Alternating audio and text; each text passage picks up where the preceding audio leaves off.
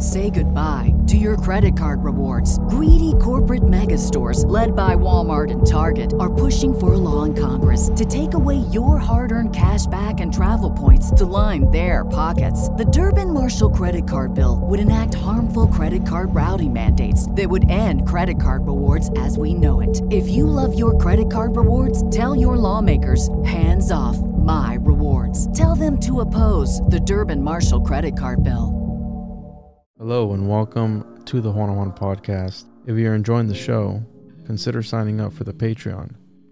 There you get ad-free content, early access, exclusive episodes, and monthly supporter hangouts. You can find it at patreon.com/the One-on-One podcast. If you don't like the subscription-based models, there are other ways of supporting the show that are linked in the description. Thank you for tuning in and enjoy this episode. They said it was forbidden. They said it was dangerous. They were right. Introducing the Paranoid American Homunculus Owner's Manual. Dive into the arcane, into the hidden corners of the occult. This isn't just a comic. It's a hidden tome of supernatural power. All original artwork illustrating the groundbreaking research of Juan Ayala, one of the only living homunculologists of our time. Learn how to summon your own homunculus, an enigma wrapped in the fabric of reality itself, their power at your fingertips, their existence, your secret. Explore the mysteries of the Aristotelian, the spiritual, the Paracelsian, the Crowleyan homunculus. Ancient knowledge lost to time, now unearthed in this forbidden tale. This comic book holds truths not meant for the light of day. Knowledge that was buried, feared, and shunned. Are you ready to uncover the hidden? The Paranoid American Homunculus Owner's Manual, not for the faint of heart. Available now from Paranoid American. Get your copy at tjojp.com or paranoidamerican.com today.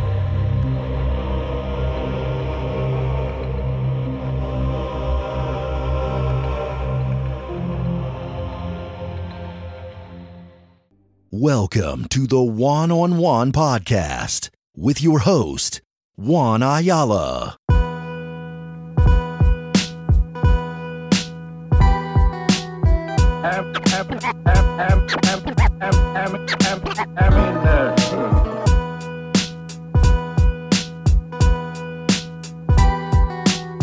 We've spared no expense in our search for new testing areas.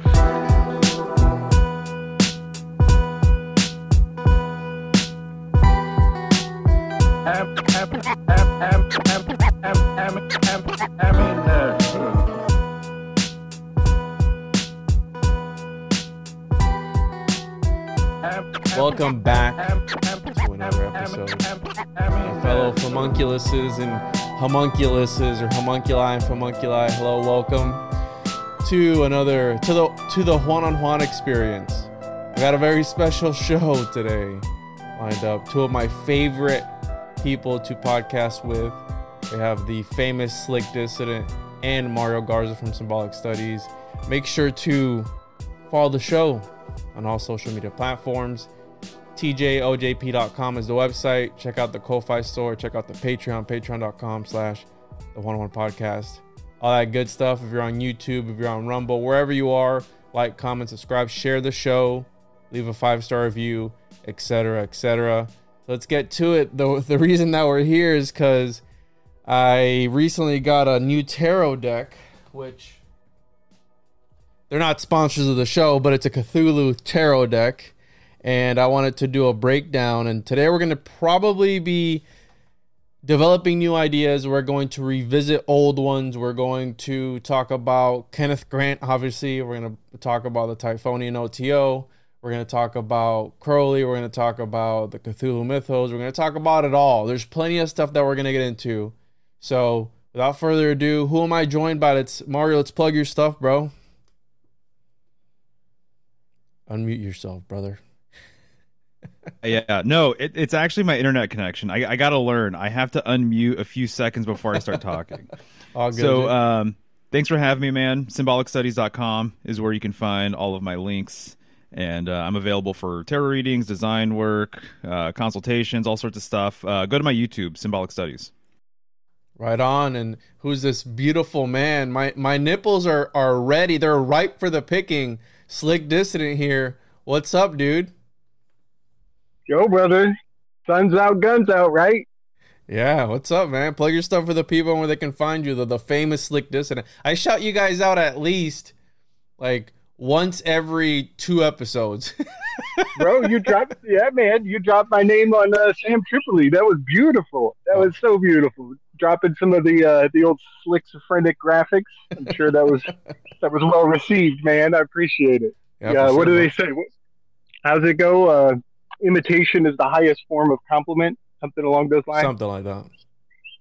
So yeah, Slick Dissident is my YouTube channel. I've been on hiatus pretty much all summer. Coming back, trying to get my etiquette figured back out. I figured I'd come back nice and raw, butt naked, birthed out of the cosmic womb of consciousness. Just after that, subconscious sub-ritual and the 3 days in the underworld there. So here I am, and I figured I'd share my personal trauma scars. I got one nipple that was pierced for like 13 years. Maybe 14 years, that nipple right there. Nice. Looks as good as ever, bro. Yeah, it was ugly. It had to go. Where can people find you, Slick? Slick Dissident on YouTube, right? I'll post all the links. Oh yeah. There's that. There's also I'm also with Chance Garton on Rockfin. You catch me on the Rising from the Ashes crew. Done a lot of work with the Spiders. And I want to maybe mention while we're on the fact that we are picking up a lot of breadcrumbs we dropped years ago, that work we've done with H.P. Lovecraft and the Cthulhu thing.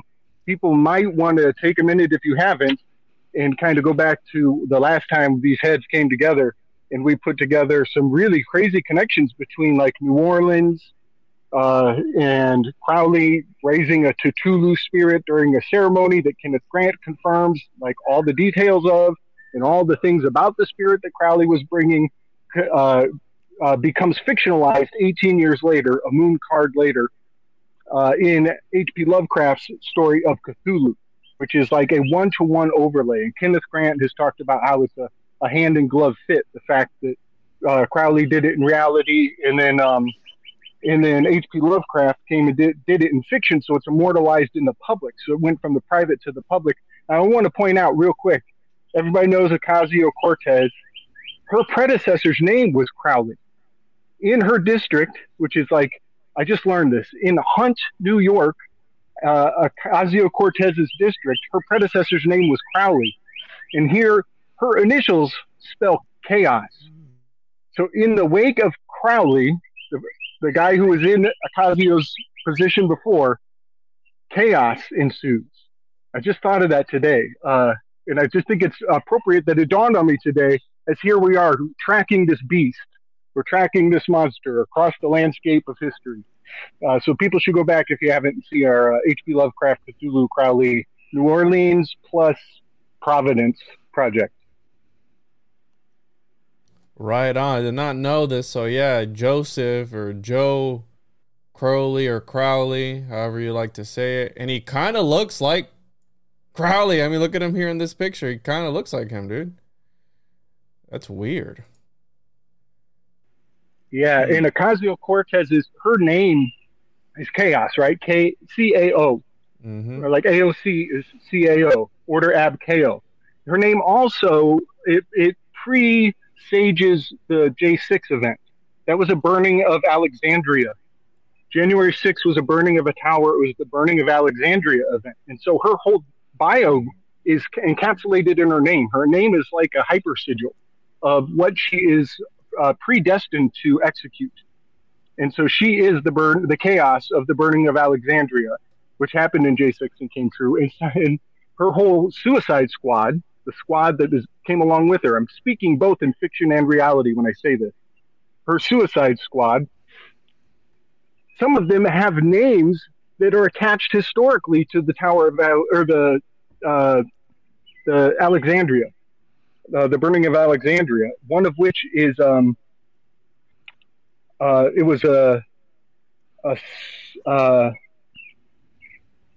it's the lady that wears the thing on her head. Oh, I'm blanking. I'm totally drawing a blank. URI? You lost me, Slick. Yeah, I should have a computer in front of me more often. But anyways, her entire squad have names that are little plugs from history that all build up like building blocks into the story of the burning of Alexandria that happened on January 6th. Yeah, it's a trip and a half. Yeah, but anyways, I'm ranting. I'm not doubting you. I believe that there is this mirroring of this, what the Mauve zone, if you will, right? So I've been reading. I didn't finish it, but I started reading Beyond the Mauve Zone by Kenneth Grant to prepare for this a little bit, right? To talk about some Lovecraftian and the idea of consciousness, the deep sleep state, and all these different things, which we're gonna get into because obviously it has to do with H.P. Lovecraft and his visions. And I also want to bring up Lamb and ETs and UFOs because that's a really hot topic now, especially, and how everyone's on the boat that it's all just fake and gay, right? I mean, I remember as a kid growing up, aliens were real and UFOs were a real thing, but now that the government is on board, it's all just a psyop. And it's really funny because in this book, Grant talks about how in 1947, the death of Crowley, the modern UFO age was born, okay? And they're he's pretty much taking credit for the right Roswell that happened after and all that. And they're taking credit for the modern, so right here, page 21, Crowley dies, 1947, beginning of modern UFO age. So they're taking credit for these things that are bleeding through. Now, I can get on board with it being a sort of government psyop, government conspiracy, whatever. But I have a hard time thinking about what about all the accounts way before the 20th century, the 19th century, the 18th century, all, the accounts before all that. Has it always been a government conspiracy and a psyop then? Because, I mean, there's stories of UFOs that go back thousands and thousands of years. So that's why I can't get 100% behind it, that it is since 1947, the government has been behind it. Okay, maybe something is up, and it's not always what it seems, right? That how you were mentioning, Slick, it goes from the esoteric to the exoteric, and there's a loss of translation when that transmutation happens, right? Obviously, because it's going from these secret societies, shady people type out to the public. So something is bound to change. But yeah, I want to talk about that because he talks in this about Lamb being a sort of spaceship and space vessel. So I want to really dive deep today. And like I said, of course, my neighbor's motorcycle, bro, is so loud for no reason. It's not even a Harley. So real quick, has it been years that we covered Parsons and H.P. Lovecraft and all that? Because I know I was surprised. It was a while ago. Let me check here which episode. I don't think it's been multiple years, though. So I covered H.P. Lovecraft a year ago on mine. Then we did it a year ago. H.P. Lovecraft and his pal Cthulhu with Slick Dissident, Mario Garza, one-on-one, and Kaylee B. We did one episode then. And I know we did another one with Parsons as well. So interesting. So it's been about a year or so. And like I said, today we're going to be flipping through. I scanned up the tarot deck, and we're going to be flipping through that art. I have all the stories pulled up as well, so there's plenty of material. But did you want to add something, Mario? You know what? I'll get to it when we get to my slides. But regarding the alien thing, you're totally right, dude. Part of this whole entire agenda right now is the compartmentalization of everything, and including compartmentalization of time, and making you think that this phenomenon has only been, within this certain time frame or whatever. So I have a lot of thoughts with that, but just saying that you're spot on with everything. I feel you, dude. And that's the thing about the community, if you want to even call it that, because there's going to be the people who believe it, the people who don't believe it, and then the people who are just in between, right, where they're in this zone where it might be real, it might be not, and I mean, it doesn't matter. But yeah, I do feel like it's been kind of just put out there and it's being disregarded. And I go, okay, but what about way before the government? were they doing it, right? When John D and Edward Kelly were communicating with things on the other side, was that the government? Was that a conspiracy as well? Like, who knows, right? So I don't even know where to begin, but let's go ahead and pull up here the reason that we're even here in the first place, this tarot deck. And I want to get your guys, let's flip through it really quick, and then we'll go ahead and break down, and whatever comes up, comes up. But I wanted to get your guys' opinion. The art is pretty sick, and I did a quick scan of it, right, on the printer, PNG. So we have here the major arcana. We have, now, I'll pull up the stories here in a little bit, but each one of these characters is part of a different Cthulhu story, or H.P. Lovecraft story. So we have here the Fool, which is from the, and some of these I've read, some of these I have not. The Dunwich Whore, this is Wilbury Whately, I guess is how you say it. And it kind of reminds me of, what's that guy that you always talk about, Slick, where his legs are deformed and he is Auriga, the charioteer. So the more I study, appears to be more and more important to the elites, like increasingly more important. Interesting. Well, this guy here in particular is half man, half demon or elder god or something. We'll get to it. We have the Magician, which is Nyarlathotep, which is like this mercurial being, like messenger of the gods type of thing. We have Nitocris from In Prison with the Pharaohs, which this is a really interesting story because this is the one with Houdini and the similar persona or ego that him and H.P. Lovecraft were encountering in their dreams. So we have Abdul al-Hazred. What is it? Is he in the Hangman card? So here, so we have the Hierophant. We have Cthulhu. The Empress is Casilda from The King in Yellow. We have Hastur from The King in Yellow as well. Right. So the art is pretty cool. I like. Again, I've always been a horror fan. So anything monster related, anything, again, Dungeons and Dragons, right? Play Dungeons and Dragons, Magic the Gathering. Because a lot of people go, oh, you focus too much on the dark stuff. I go, well, that's the cool stuff to me. So if you don't like it, turn it off. But yeah.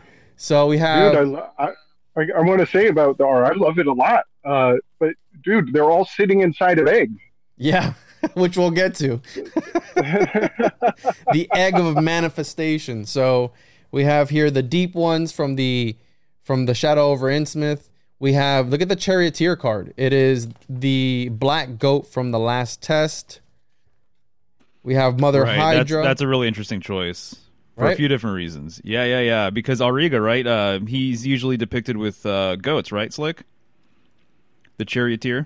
You are correct. Yep, he's got two goats by his kidneys and a big mama goat over his shoulder. So it almost looks like he has two heads, but it's just a mama goat he's carrying, who's Capia, important star. That's right, yeah, exactly. The other reason why that's an interesting choice, too, is because the Chariot card corresponds with Cancer. Opposite Cancer is Capricorn, the sea goat.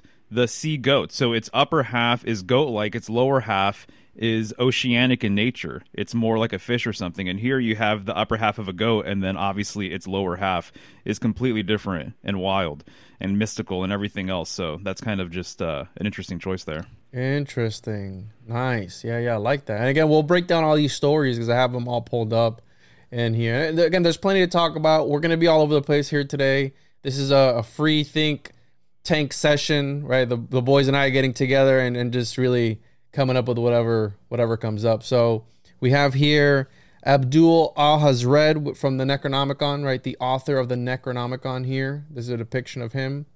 And then he's the Hermit. We have the Wheel of Fortune, the Night Gaunts from the Dream Quest of the Unknown Kadath, which, right, the Night Gaunts were kind of sort of these, I think they were visiting Lovecraft at one point, right? These entities that were visiting him in his dreams. So we have that aspect of it. Then we have the mother of Whately, Lavinia Whately from the Dunwich Whore. Again, this is very weird because her husband, and I haven't read some of these, but from what I saw, the husband summoned this entity to impregnate her.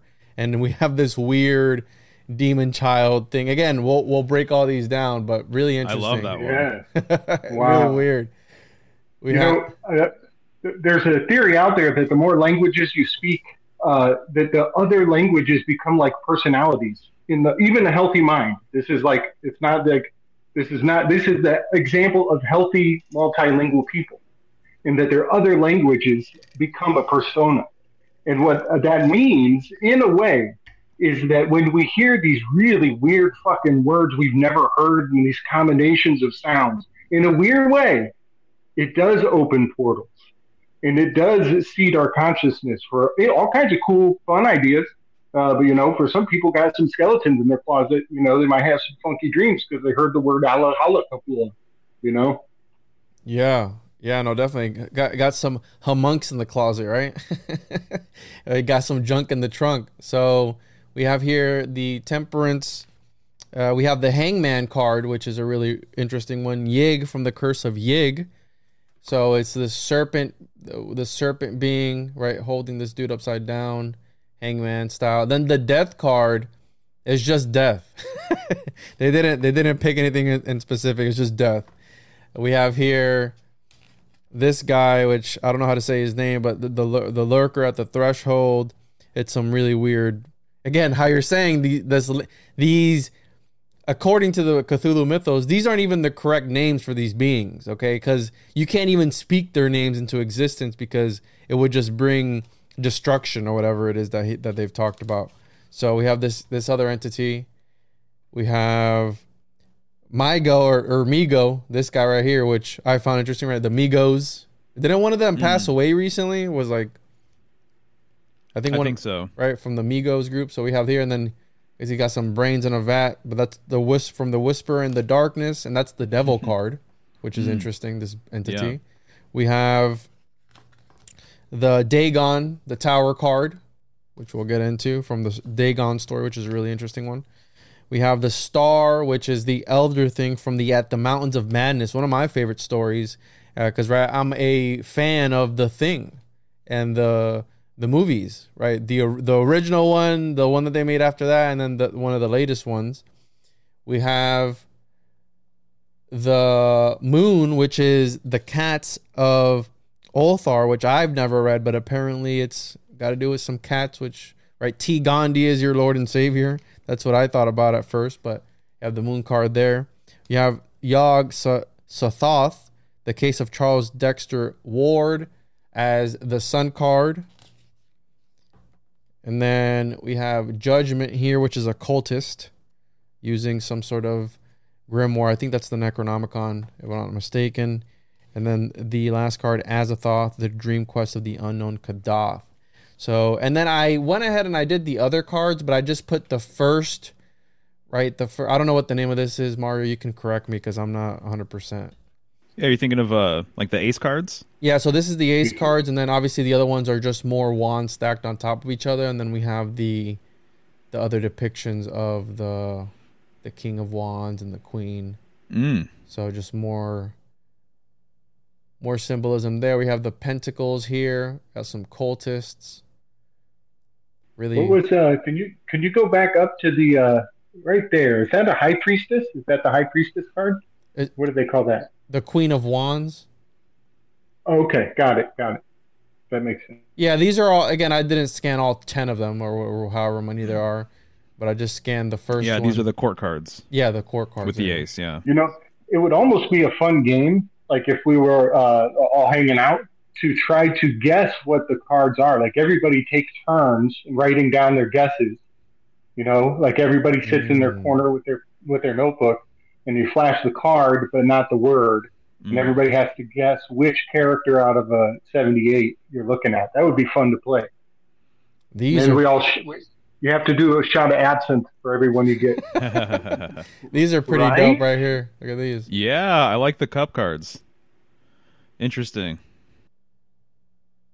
We got the swords. And for those listening sweet. On the audio, check out the video version. I'm flashing these up on the screen, and then we'll just get into it. So, yeah, this again, not a sponsor of the show. If they want to sponsor the show, they can reach out and hit me up. But yeah, I found it very interesting. Again, being a Lovecraft fan, and reading his stuff. Again, Cosmicism, one of the fathers of horror, right? Very inspirational to a lot of people.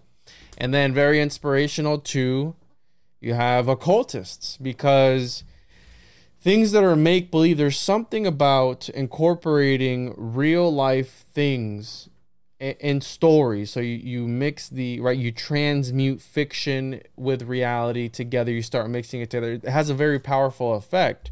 And for some people, they're like, oh, that's just make-believe, it's just a story. But for these occultists, right, they're like, no, we're going to go ahead and have these as some deities that we're going to worship.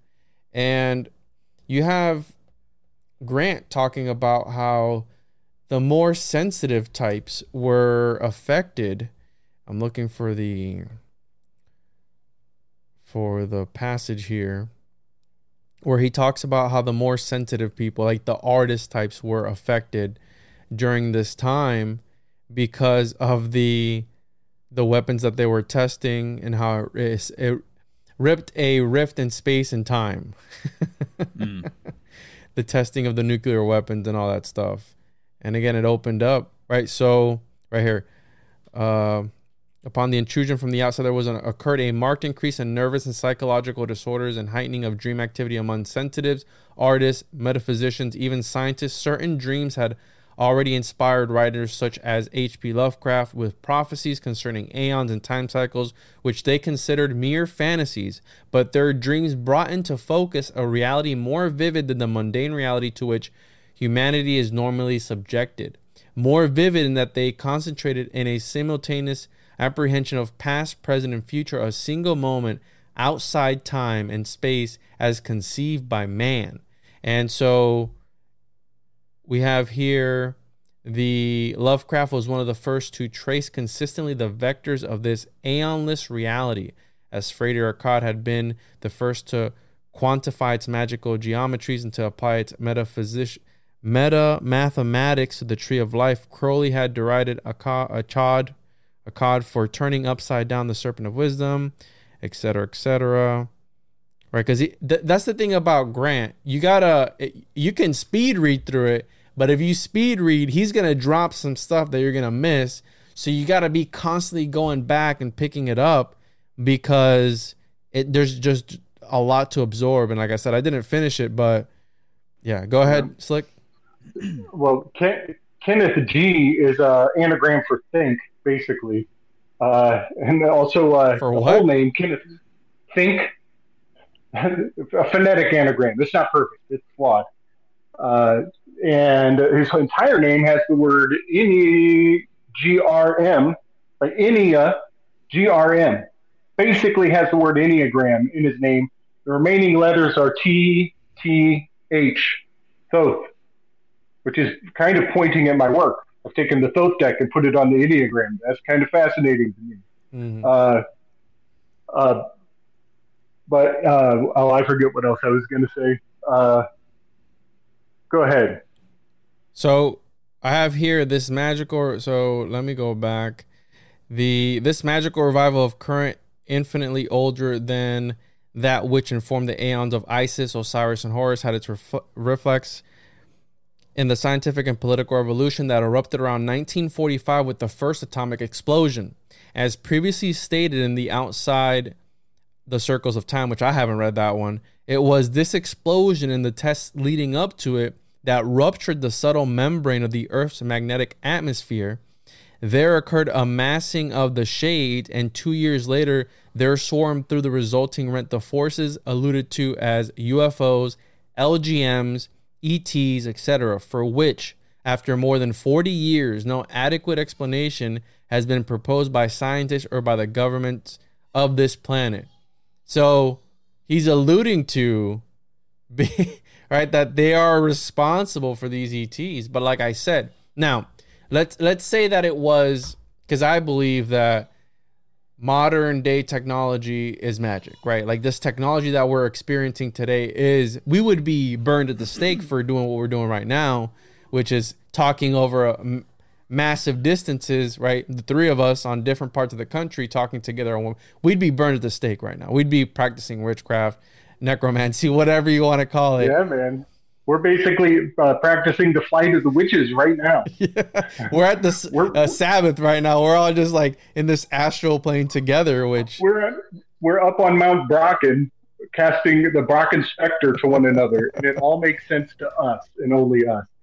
And that's funny you say that, right? Because if I did that video on Crowley at CERN, right? You mentioned Joseph Crowley at CERN, which if you look at this technology, it's almost like a continuation of what they were trying to achieve without the technology. And it's very interesting because at CERN, right, that's the typical, the top of the iceberg when it comes to conspiracies, the Mandela effect and opening up portals at CERN. But if you look at, from my experience of studying the occult, the magnet, which there's a large array of magnets at CERN, is the stone of choice for magicians, which I find that very interesting because at CERN they have, again, a mixture of different magnets together. And I did that video, which traces back, right, Crowley all the way back, right, the symbolism with one of the top guys at CERN that's connected to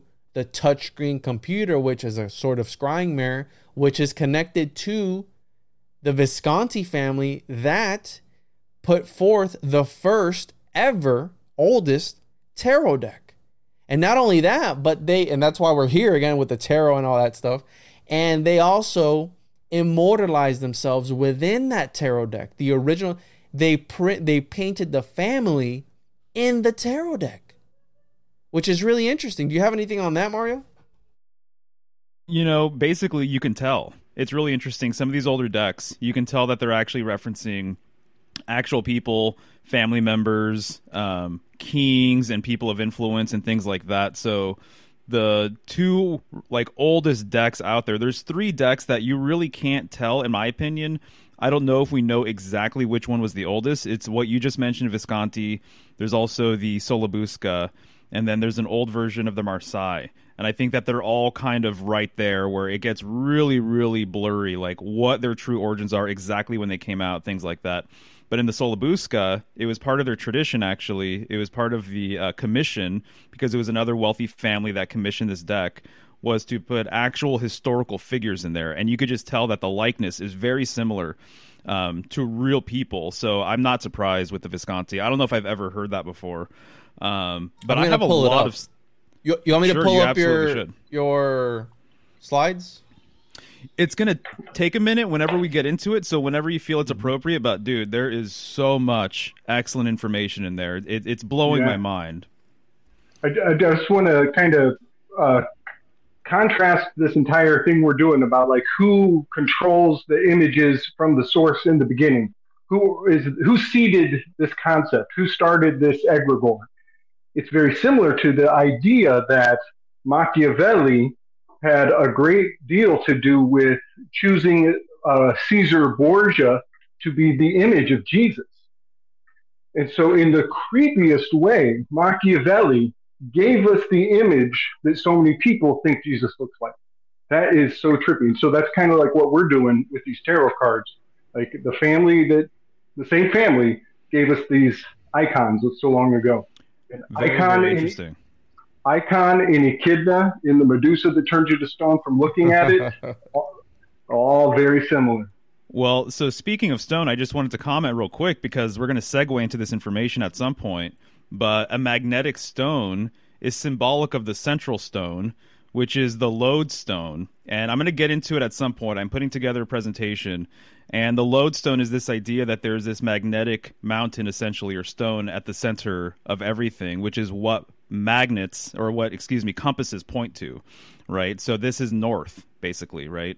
And so in my opinion, the Philosopher's Stone, and there's several other stones that, there's lots of lore around them in mythology and things like that. I think they're all talking about this same stone that exists at kind of this sacred center, which it turns out northern symbolism, polar symbolism, which you guys know I'm all about, is, according to Kenneth Grant under a pen name, is what the whole entire Lovecraftian mythos is about. That he's actually trying to preserve the polar tradition.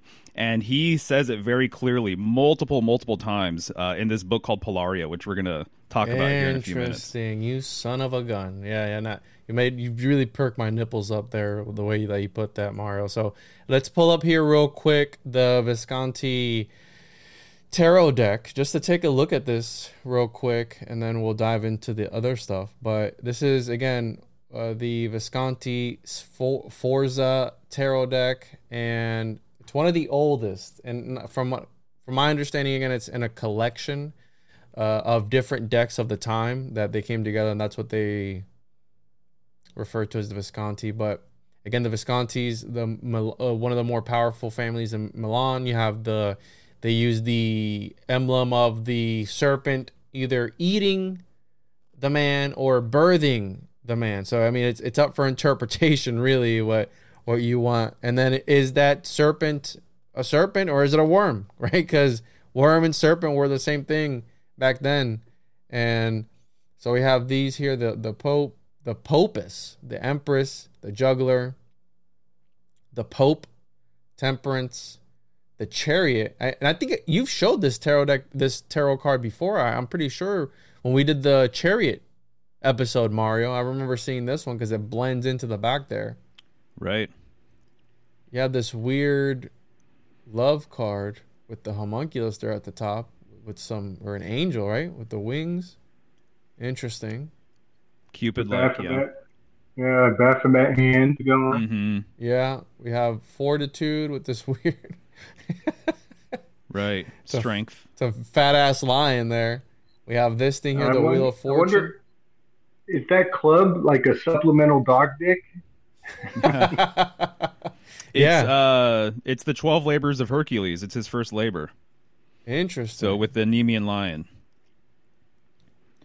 We have Time. So we have this guy with a sand mushroom cap, by the way. Mushroom cap. Yeah. So that's the Hermit card. We have the Hangman. And again, these are also allegedly members of the Visconti family. Okay, so they're immortalized in this deck. Now, it's interesting because you're bringing up, right, the stone, the Philosopher's Stone, the Cornerstone, whatever you want to refer to it as.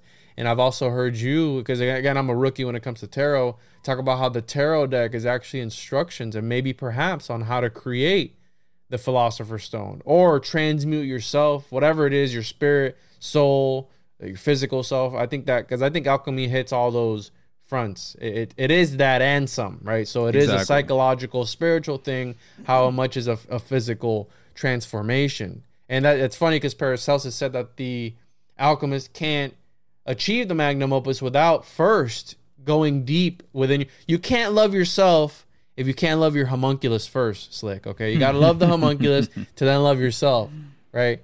We have the Fool here, and then we have the Queen of Cups. And look at the resemblance, I'm noticing that they're including the original cards, and there's no Devil card because no Devil card has ever been found from this original collection. Ooh. So that's kind of a mysterious sort of thing. People have speculated what happened to the Devil card. So if you buy a reproduction of this deck, the Devil card that you receive is actually not original.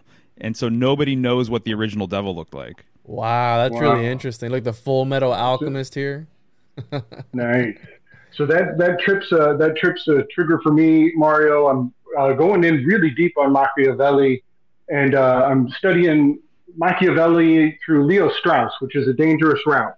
All ye who follow in my footsteps be warned. But Leo Strauss said that it was in chapter 15 that Machiavelli really puts a flag out that he's writing in between the lines through his entire opus. And so Leo Strauss went through and read everything through between the lines, but 15 was his cipher number. So I think that's interesting that the Devil card was missing, right? It becomes like a linchpin, which it's counter lever to the actual keystone, which is up in Cancer, right? Yes, sure. It's the opposite keystone. It's like the anti-keystone, anti-Christos. Yes, indeed. Capricorn ruling the devil card. Interesting. Yeah, I did stumble across that devil card aspect, but I didn't know that. I mean, I couldn't really find anything on it. But yeah, you're actually comparing the Visconti replacement cards. So there you go. Exactly. if you can only one or two before purchasing, you need familiar with the replacement tower, devil, and knight of coins.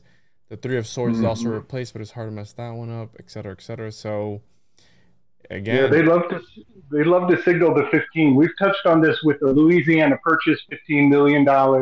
Louisiana is the devil card in my territories work. It's the feet of the homunculus that is the outline in the state.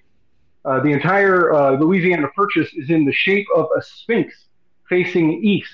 I call it the bull figure is what I call the shape of that sphinx. And it is 15 million dollars.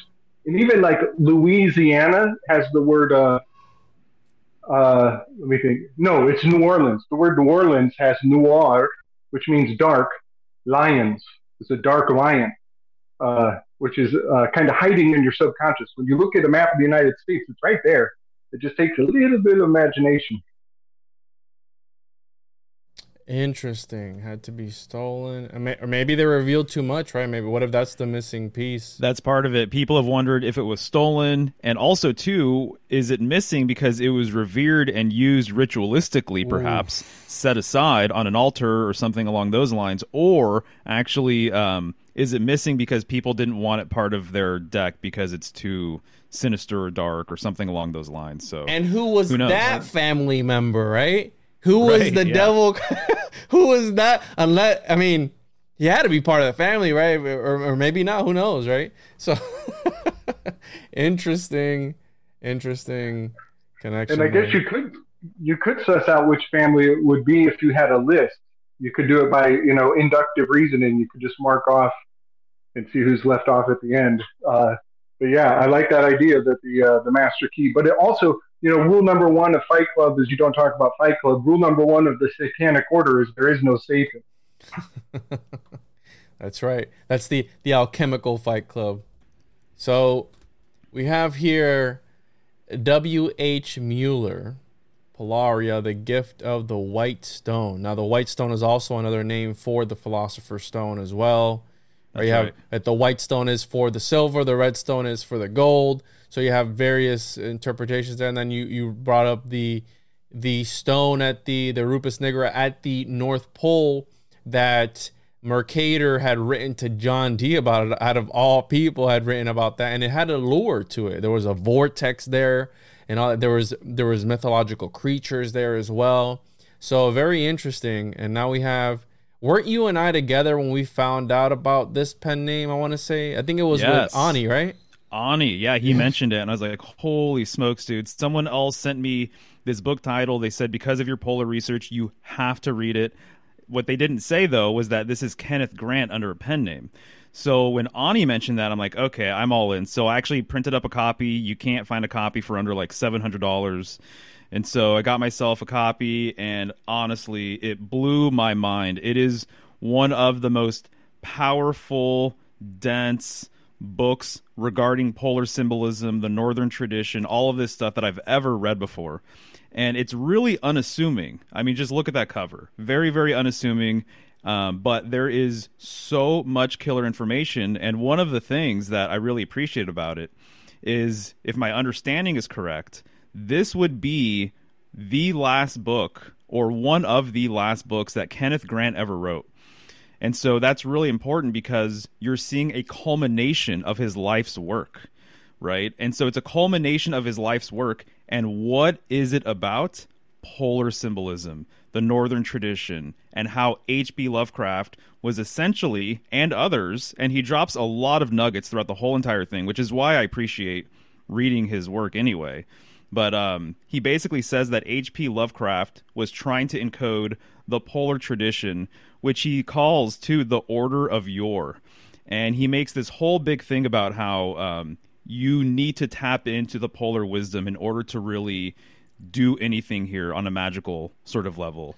So here we have this high-level occultist praising Northern symbolism and really getting into it and breaking down why and how H.P. Lovecraft was encoding this into his work. And I have a bunch of quotes, and we don't have to go through all of them, but I have a ton of highlights in here that I want to share with you guys. So maybe the first, I think there's like 35 slides. If we get maybe through half of them, that would be awesome. But yeah, man, that gift of your, I immediately hear that green speak. That old language, the language that creates just upon speaking, the abracadabra language from the garden. But also, Mario, just last week, it was dawning on me how the Ursa in all things there's even the Greeks have a creation mythology that as a city of there's a character in the Bible from the city of it's one of the first earliest cities. But I'm thinking it's kind of got this kind of collectivism thing to it because it's it's yours and it's ours. It's a thing about sharing. It has something to do with this sharing. And I just wanted to kind of and even hours, keeping track of time, all tying into the bear. And I know our buddy Luke L.C. King down in Australia is tripping on everything I just said because he's got so much to lay behind that. But yeah, there's something about the collecting of it. Like it's a cup, it's a vessel, it's a chalice. So I just wanted to kind of put that all out there that the sound means come together. And right, you're talking about a chalice. Well, you have the idea of the Merovingians, right? And what's the myth? Jeez.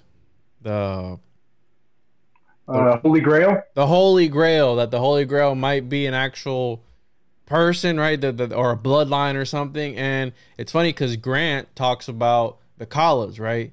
And there's a lot of references to bodily fluids. My favorite of them was the moon juice. So I don't know if you've ever drank of the moon juice, Slick, but the moon juices is going in the title one way or another because we're talking about chalices and stuff goes in those chalices, right? So, oh man, who knows? That's great. So the poet philosopher Bataille has been on my radar. He picked up Nietzsche and he mixed him with Marquis de Sade, and he's like creepy way into body fluids. And so whenever I hear bat from now on, I will be thinking of this Bataille fella. He started a secret society. I forget their name, like Azrael, the headless one. Mm-hmm. And it's like they really bastardized a lot of philosophy mixed with body fluids. But from now on, when I hear bat, I will think of this guy Bataille. And it's trippy because what started the outbreak was bat sputum caused the world to shut down. Yeah, which I think was a nod to Bataille. Honestly, for those who are in those circles, they're like, yeah, we got you. And recently, the Lab of Horrors in California that they found that had a whole bunch of homunky junky stuff. Right? I'm not. Again, this stuff is coming on the news, but. Just some homunculus references, but did you just coin a new word? Did you just birth a new word? Homunky junky, bro. Yeah, dude, and that's the Juananites know the homunculites. I don't know what I'm calling them, but yeah. So and really quick, now go ahead, Mario. We got this is page 2. I was just gonna say, go for it if you had a thought that you wanted to. No, I'm going to save the lore later because this Wilbur Whately guy was here. He matures at an abnormal rate, reaching manhood within a decade, and that reminds me of the stormtroopers. I'm sorry, the clone troopers that they were, right? Again, the homunculus that we were all introduced to as, I mean, for me at least as a young man growing up, those were the OGs, and they were made to age quicker in order to be put into battle. So again, just a weird coincidence there. Isn't it so fascinating that in our adult lives, we're looking at genetic modification and masks being militarized, using masks to terrify. It's so fascinating. Oh yeah, absolutely, dude.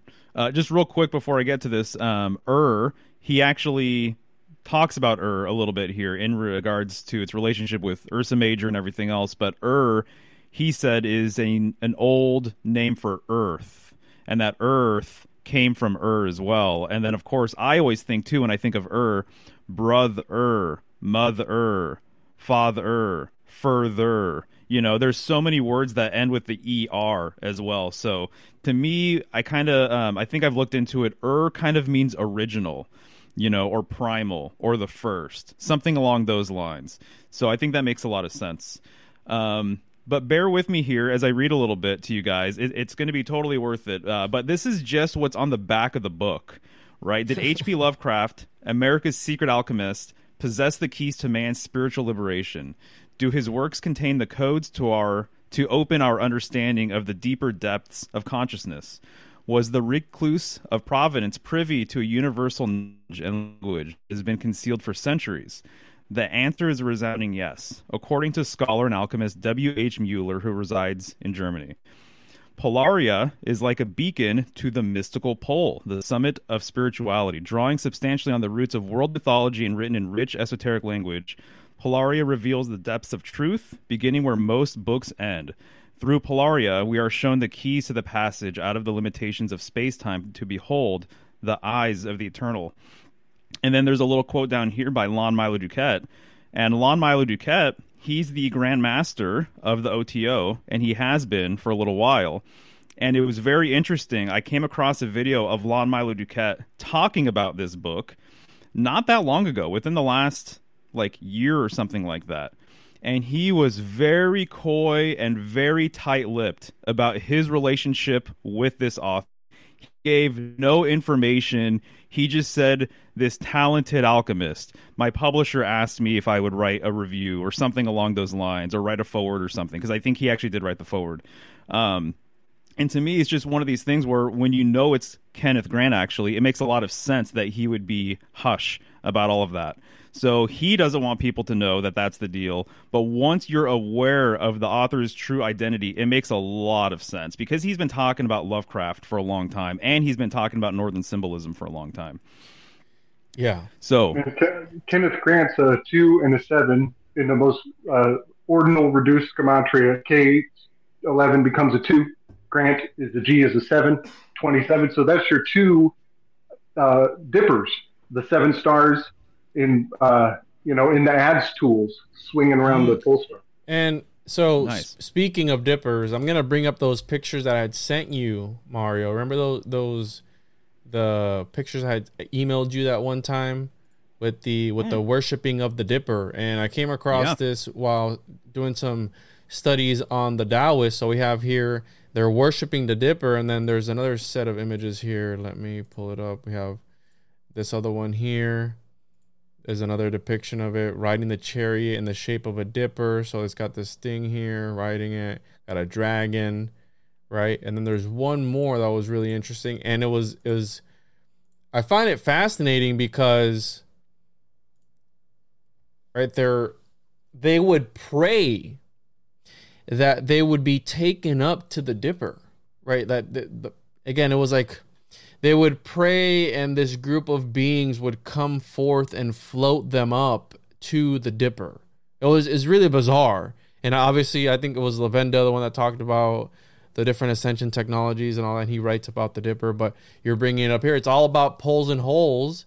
And then you have H.P. Lovecraft or Grant here talking about that as well. And then, yeah, are you going to read? You want to read that quote there? Because that resonates with me as well, because a lot of these books, I've been told before that they, right, as the kids would say, these books slap different when you read them out loud versus when you read them with your inner voice, because there's something about vocalization and saying things out loud that has a different resonance. You can interpret it differently, and I think this is what he's talking about here. Yeah, absolutely. So he says, it cannot be read and analyzed like a standard book. It must be listened to like music. Listen with respect. For most assuredly, after you have heard it, your personal Kabbalah will be changed forever. Yeah. So, very interesting. So, I'm going to open up with some generic, very quick, I think, sort of quotes here. And he backs this stuff up. Go for it. Can I put something down on that last quote you just said? This was my message to Chance yesterday. Some people don't find things amusing. Some people don't find that amusing. Some people don't find that the muses are singing all the time. They're always singing all the time, and they're speaking between our words. I'm pretty sure that's what Kenneth was getting at. Gotcha. So, the mystic pole tradition is the keeper of the secret light. So he basically is saying that actual real occultism, old school information regarding ascension, spirituality, always goes back to the pole. He says that so many times in so many different ways. And I'm right there with him based on everything that I've come to understand over the last handful of years. So that's a quick one right here. The mystic pole tradition is the keeper of the secret light. Only by attaining polar wisdom, illuminated knowledge that is no longer intellectual in the way it is commonly understood, the fish can be freed from the net. And this is basically his metaphor of we are the fish and the net would be the creatrix or the matrix. Lovecraft did not only incorporate genuine polar tradition, but his works also contain unmistakable concepts taught in medieval alchemy. So just some quick hitters here. The thing about Lovecraft though is that, right, he always talked about how he never liked the occult, or he was never an occultist, but then you have all these other writers talking about maybe perhaps he was one of the greatest occultists of all time, or alchemists, as he's talking about here, you know what I mean? Yeah, no, exactly. It's very interesting. So he says here that Lovecraft described himself as the keeper of the North Point, which is very, very interesting. And so, yeah, there's so many examples here. It's fascinating stuff. But he even goes on to say that Edgar Allan Poe and Jules Verne, that their work basically hinged on polar symbolism. And so that's what he gets into right here. So he's making the case that there's a lot of older authors, artists, occultists, their whole thing was all polar in nature. So, and Poe's The Fall of the... Okay. Either way.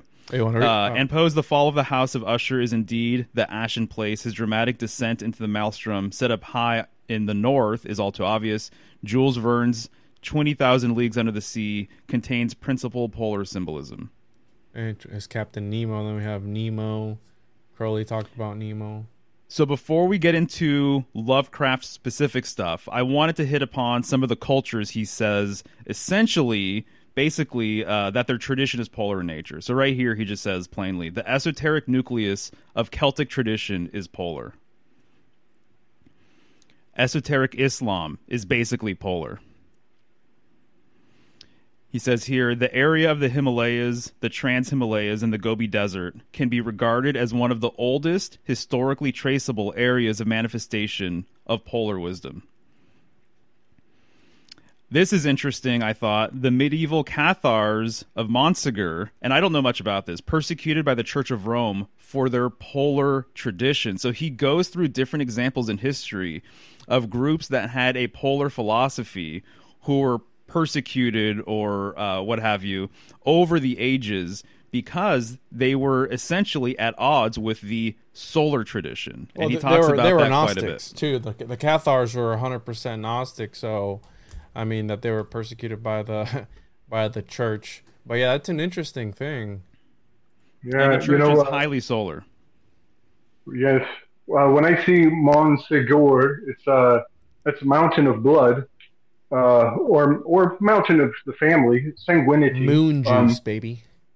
Yeah, buddy. Mm-hmm. And then I'm pretty sure in the Cathars there's takes place in Languedoc is the name of the historical some of the events, and that is code language. Lingua, D-O-C-C-O-D, Lingua, code language. So the name of the place where it happened is telling you there's code language all up in that story. Just thought I'd drop that while we're on. Excellent. So here he says, even the solar deities of Mesopotamia were often depicted by means of polar symbolism. So when a lot of people, obviously old world Florida, old world this, old world that, I think one of the things that really needs to be taken into account is that some of this old world stuff is steeped in the polar tradition.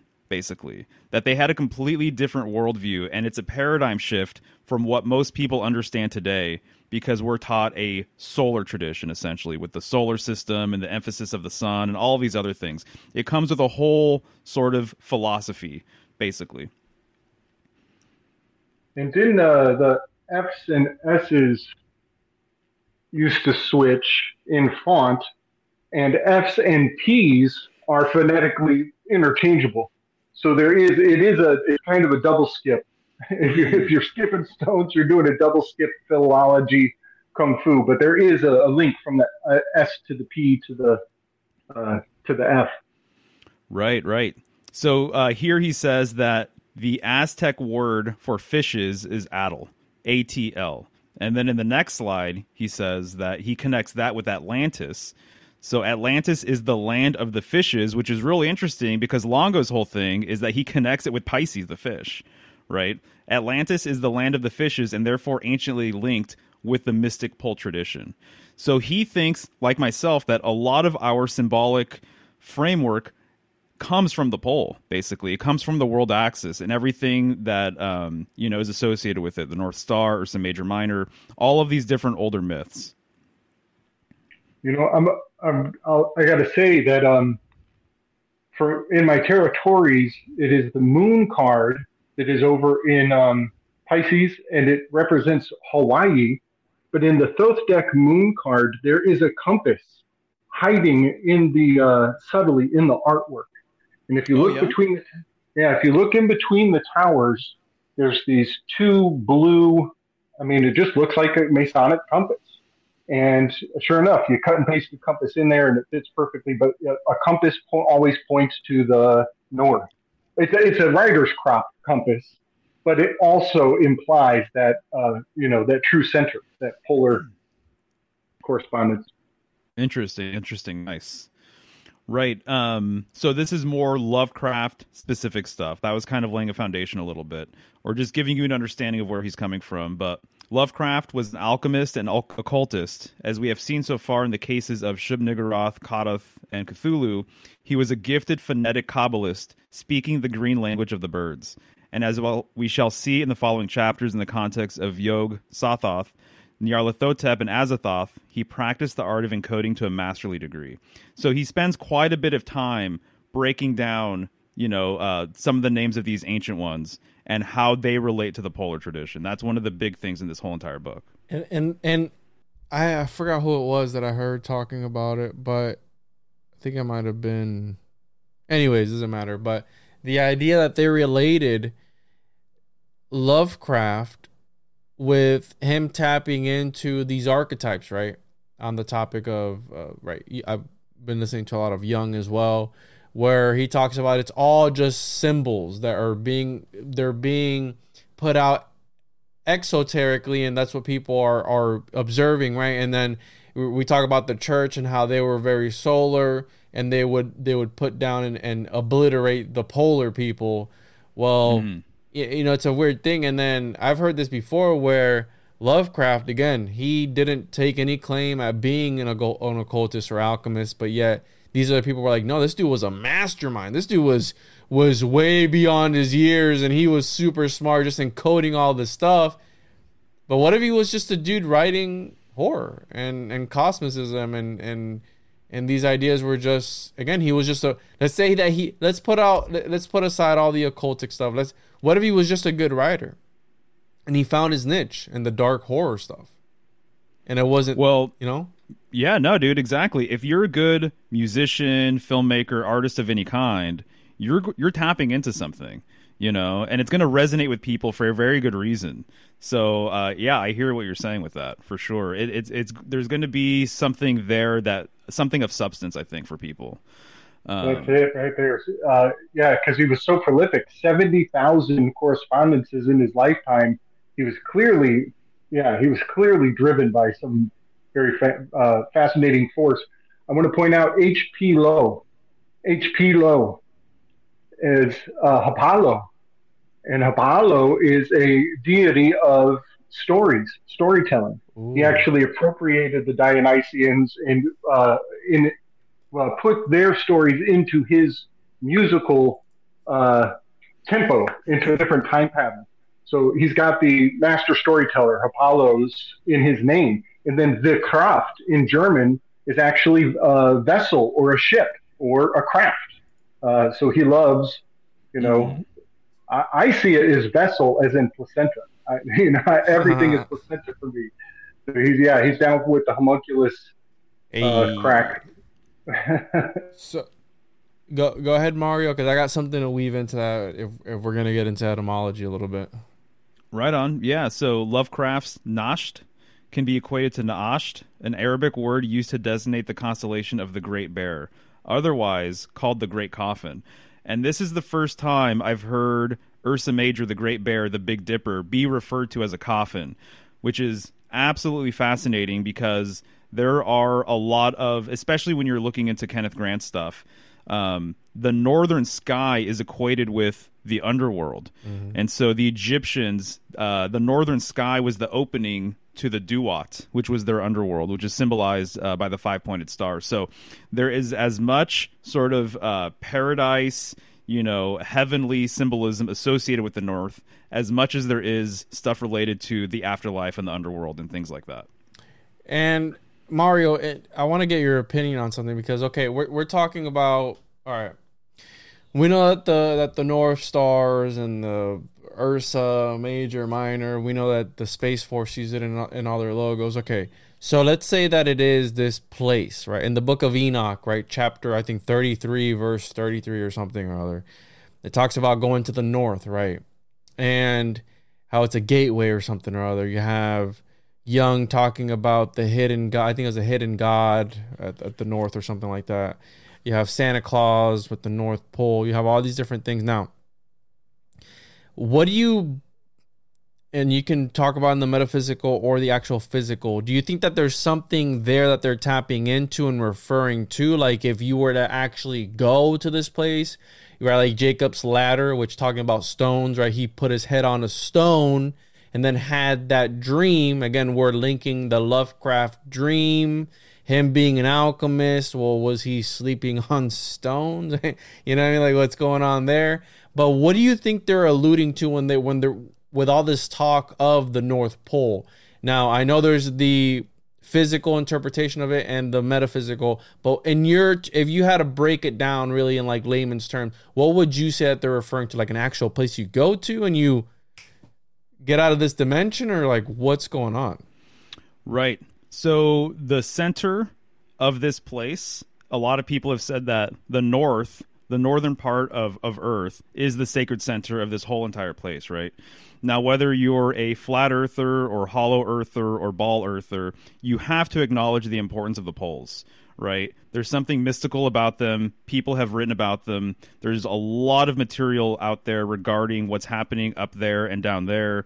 There's always something to be said about the openings, right, to the inner earth and things like that. The Nazis going to South America, the various treaties regarding the poles and everything else. So to me, what it seems like is that we live in a nested toroidal system, which is essentially a donut.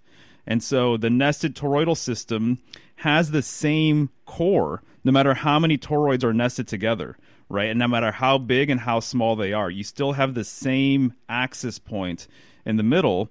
And at the north is the opening of our magnetosphere, right? And so this is what the Egyptians were referring to with the horn of a great bull, and that you actually go towards the horn and out this cusp, right? And so there is a magnetosphere around Earth, no matter what sort of framework you have when you think about the Earth. And so there is this actual opening. And so to me, the metaphor has been that the sacred center of Earth has been a symbolic reference to our own sacred center, because there's a relationship between our bodies and Earth itself. So when I refer to, northern symbolism, polar symbolism, the sacred center, I am also referring to myself as well, and my sacred center and my core, right? Know thyself and you'll know the universe. So a lot of this is very, very Eastern kind of in a philosophical sort of way, going within and the still point within, or the 0 point, or whatever you might want to say. So to me, all of these ideas and all of these concepts are like totally related to each other. And we are also toroidal as well, especially our hearts. And he actually gets into the symbolism of the heart and the toroidal nature of the heart, and how it's related to, you know, the color green, our heart chakra, and everything else. And he basically says that when your heart is open and you start kind of understanding polar wisdom, you know, your heart basically comes online, and that a whole new world opens up to you. So he also makes the distinction, or he actually makes the comparison of the sacred center of Earth, us being having terrain, having physical bodies, and our hearts actually being related to this axis point, and how our hearts actually, I think he calls it something along the lines of like, it's how we receive our spirit impulse, something like that. And so that's how I personally see it. It's such a huge paradigm shift from what I kind of understood growing up, that there's a million different ways you can talk about all this stuff, but hopefully I kind of answered your question there. Yeah, and no, and again, that's going to be occulted behind. So if we're talking about a battle between all these religions, polar, solar, the solar stuff is going to be androgenized or personified to be represented by something else, and you have to be able to read between the lines to really grasp these you know you get what I'm saying? Like, it's going to be all occulted, but it's still that, and that's why I tell people about the occulted scaffolding and how important that is whenever you're interacting with something, or it could be anything. And just because the final product isn't malicious you don't understand the intent that went in behind that, and maybe that was perhaps malicious. And right, speaking of malicious, I want to bring up here I got this, it's called forgot the name of it, but it's I think the Encyclopedia Cthulhiana or something or other, and it's got all the references in the Cthulhu mythos. And Abdul Al-Hazred, right, we're talking about how this was his alter ego. Now, it was very similar to the alter ego that Houdini had. Now, I want to focus here because he breaks down the name, right?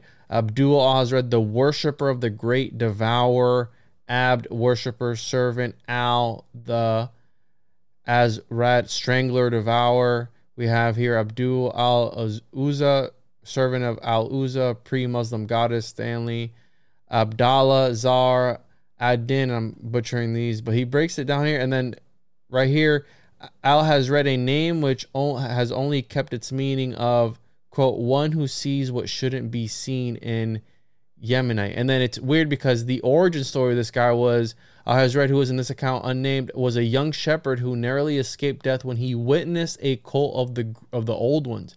Having seen their power, he forsook his former life. So again, right, the one who has seen what shouldn't be seen, right? He saw something of the esoteric, right, that was occulted. He witnessed it, an uninitiate, right? So aside from the Necronomicon, only a few of Al-Hazred's works have survived, including the short story, The Scrooge. And then he goes on to here, Abdul Al-Hazred was a plain name of Lovecraft's that either he or the Whipley family lawyer, Albert Baker, invented when HPL was very young.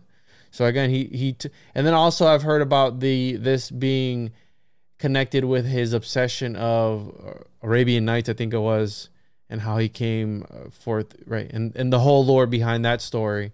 But I just found it interesting the breakdown of what it could mean. And this one stood out to me: one who sees what shouldn't be seen. Interesting, nice. I want to kind of weave those two stories together. Like, Mario, you mentioned that you've never heard the bear referred to as the coffin.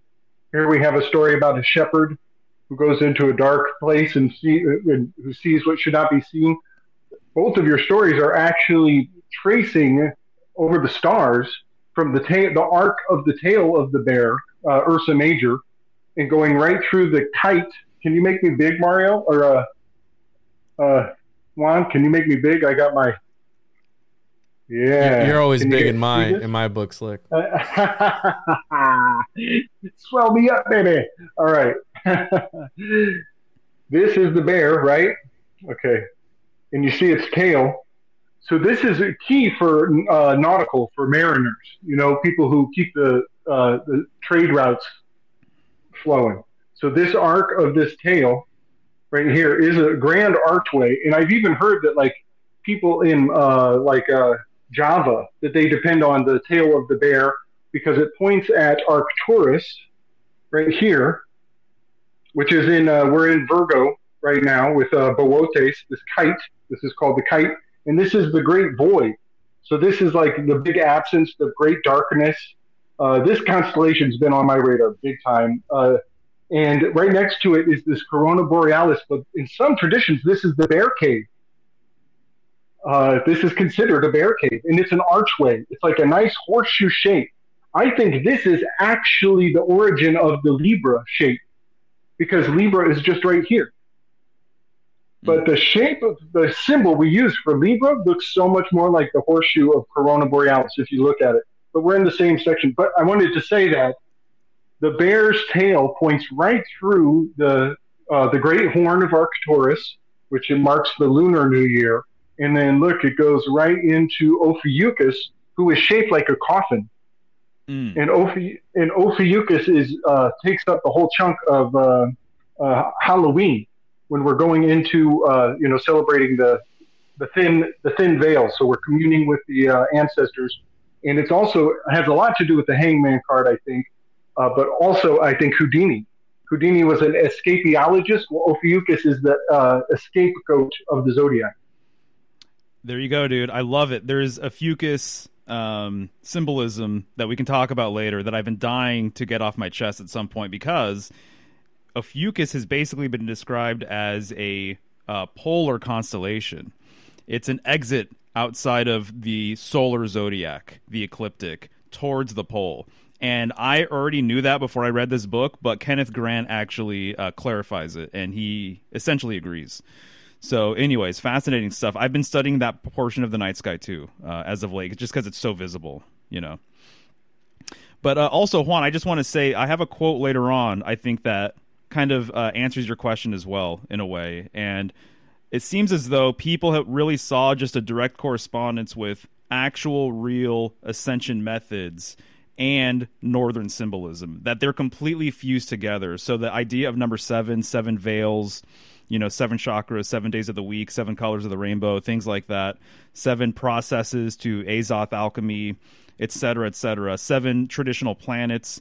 They saw that their spiritual framework and the northern sky, that there was really kind of no difference. They saw them as being completely related, and I think the understanding was that since everything came from the north, so to say, from this sacred center, which is the center of the cosmos, by the way, under their cosmology. So when I refer to the world tree, there's only one world tree. It's a universal tree as well. It's a cosmic tree. It's the same trunk. So under the polar tradition, way more geocentric, and the center of the cosmos is much, much, much closer than what we've been told, than what we actually think. And so that central gateway, that axis, the axle of the heavens, is much closer than what people realize too. Versus under the solar tradition, under the solar system model, how far is the sun? Right? Yet everything supposedly revolves around it. And so to me, it's this complete inversion of, like, they've told you that the sacred center of the system that we live within is however many miles away. You're never going to see it. It never comes close to Earth. 93 Meanwhile, million, under something along those lines, right?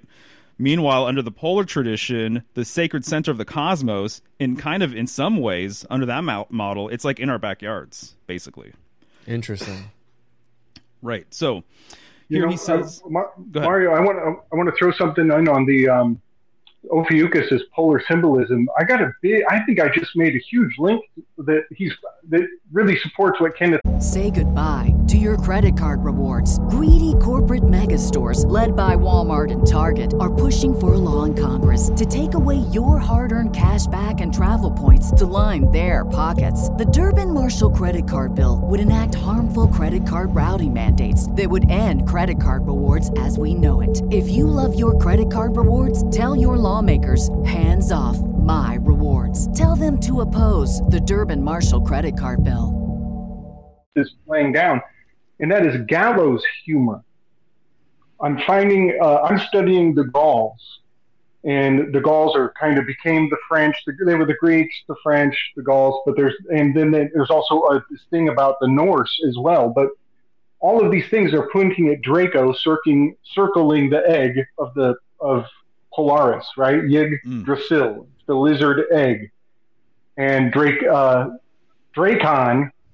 was a tyrant who would put the laws up where everybody could see it on a high pole, and the law said we would kill you even if you steal food. So it was like a draconian death penalty posted on a high pole. Kenneth Grant. Okay, gallows humor. Here's the thing. So Norse people say that Yggdrasil means Odin's horse, and that's cool too. But there's also he's hanging from the tree, getting the runes. But there's also gallows humor is like a signature move of the Gauls and the French.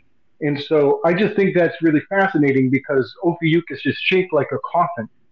And so every time I see somebody's dying words becomes like a really hilarious joke. Only the inside click is going to get the joke within the joke, like Socrates' final words, it becomes gallows humor.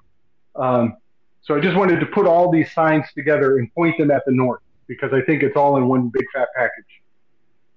Interesting.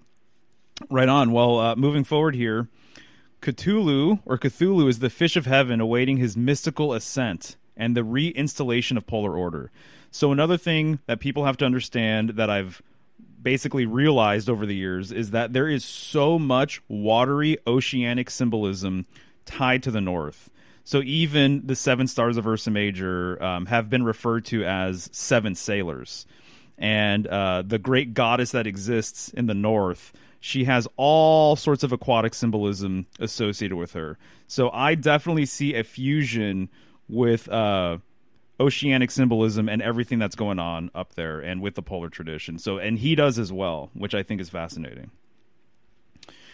Right. So the mention of cephalopods, I'm assuming, indicates the mystic pole tradition allegory of the process of human transformation and the entry into the hidden realm. Let's go.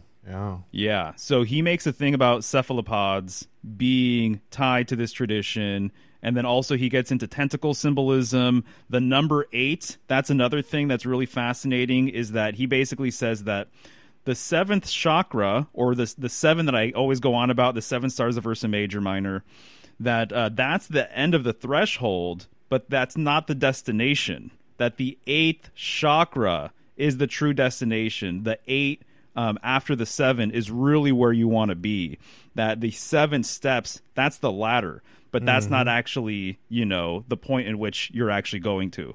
And so it's the means to get there. But the number 8 plays a big, big role. And so he makes a thing in with Islam and how they have a lot of 8-pointed stars. I don't know if you guys have ever noticed, but in the Islamic world, you'll see this all over the place. And so he thinks that's a direct sort of tie to polar tradition as well. And it's interesting because, right, you have I believe it was the depiction that I showed earlier with the Chinese alchemists and the Taoists, and they were trying to align their chakra, their 7 chakras with the 7 stars. They were trying to emulate that inwardly in order to resonate with them and again go there or something. And I mean, here we have the process of human transformation and the entry into the hidden, that perks my nipples hard, because we're cooking with gas now. We're talking about hidden realms. We're talking about transformation, transmutation. Like what are we getting at? Because in alchemy, it's the same thing. When you achieve the magnum opus, the light, right? It goes back to the light transforms you, and you step. Right? You would be veiled because you'd step outside of space and time and start doing astral shenanigans in there, I guess. Indeed. So here he says his works. So he's talking about Lovecraft. He calls him a prophet. I didn't highlight that part, but he says his works of encoded revelation constitute the important manifestation of the mystic pole tradition in the 20th century. while this planet is approaching a decisive turning point in its history. In the original lore of the goddess and its many cultural ramifications throughout the ages, there is entombed the essential lore of the Old Ones, which is the polar tradition, and the wisdom of the White Stone, which is also polar. This lore is originally extraterrestrial. So I thought that was really interesting as well. And to me, what I'm kind of picking up from all of the other things that he talks about in this book, the old ones, right? The ancient ones. He refers to Titans. All of these older gods, these giants, they are from the pole. They're all Hyperborean, essentially. That is their framework. That is their deal.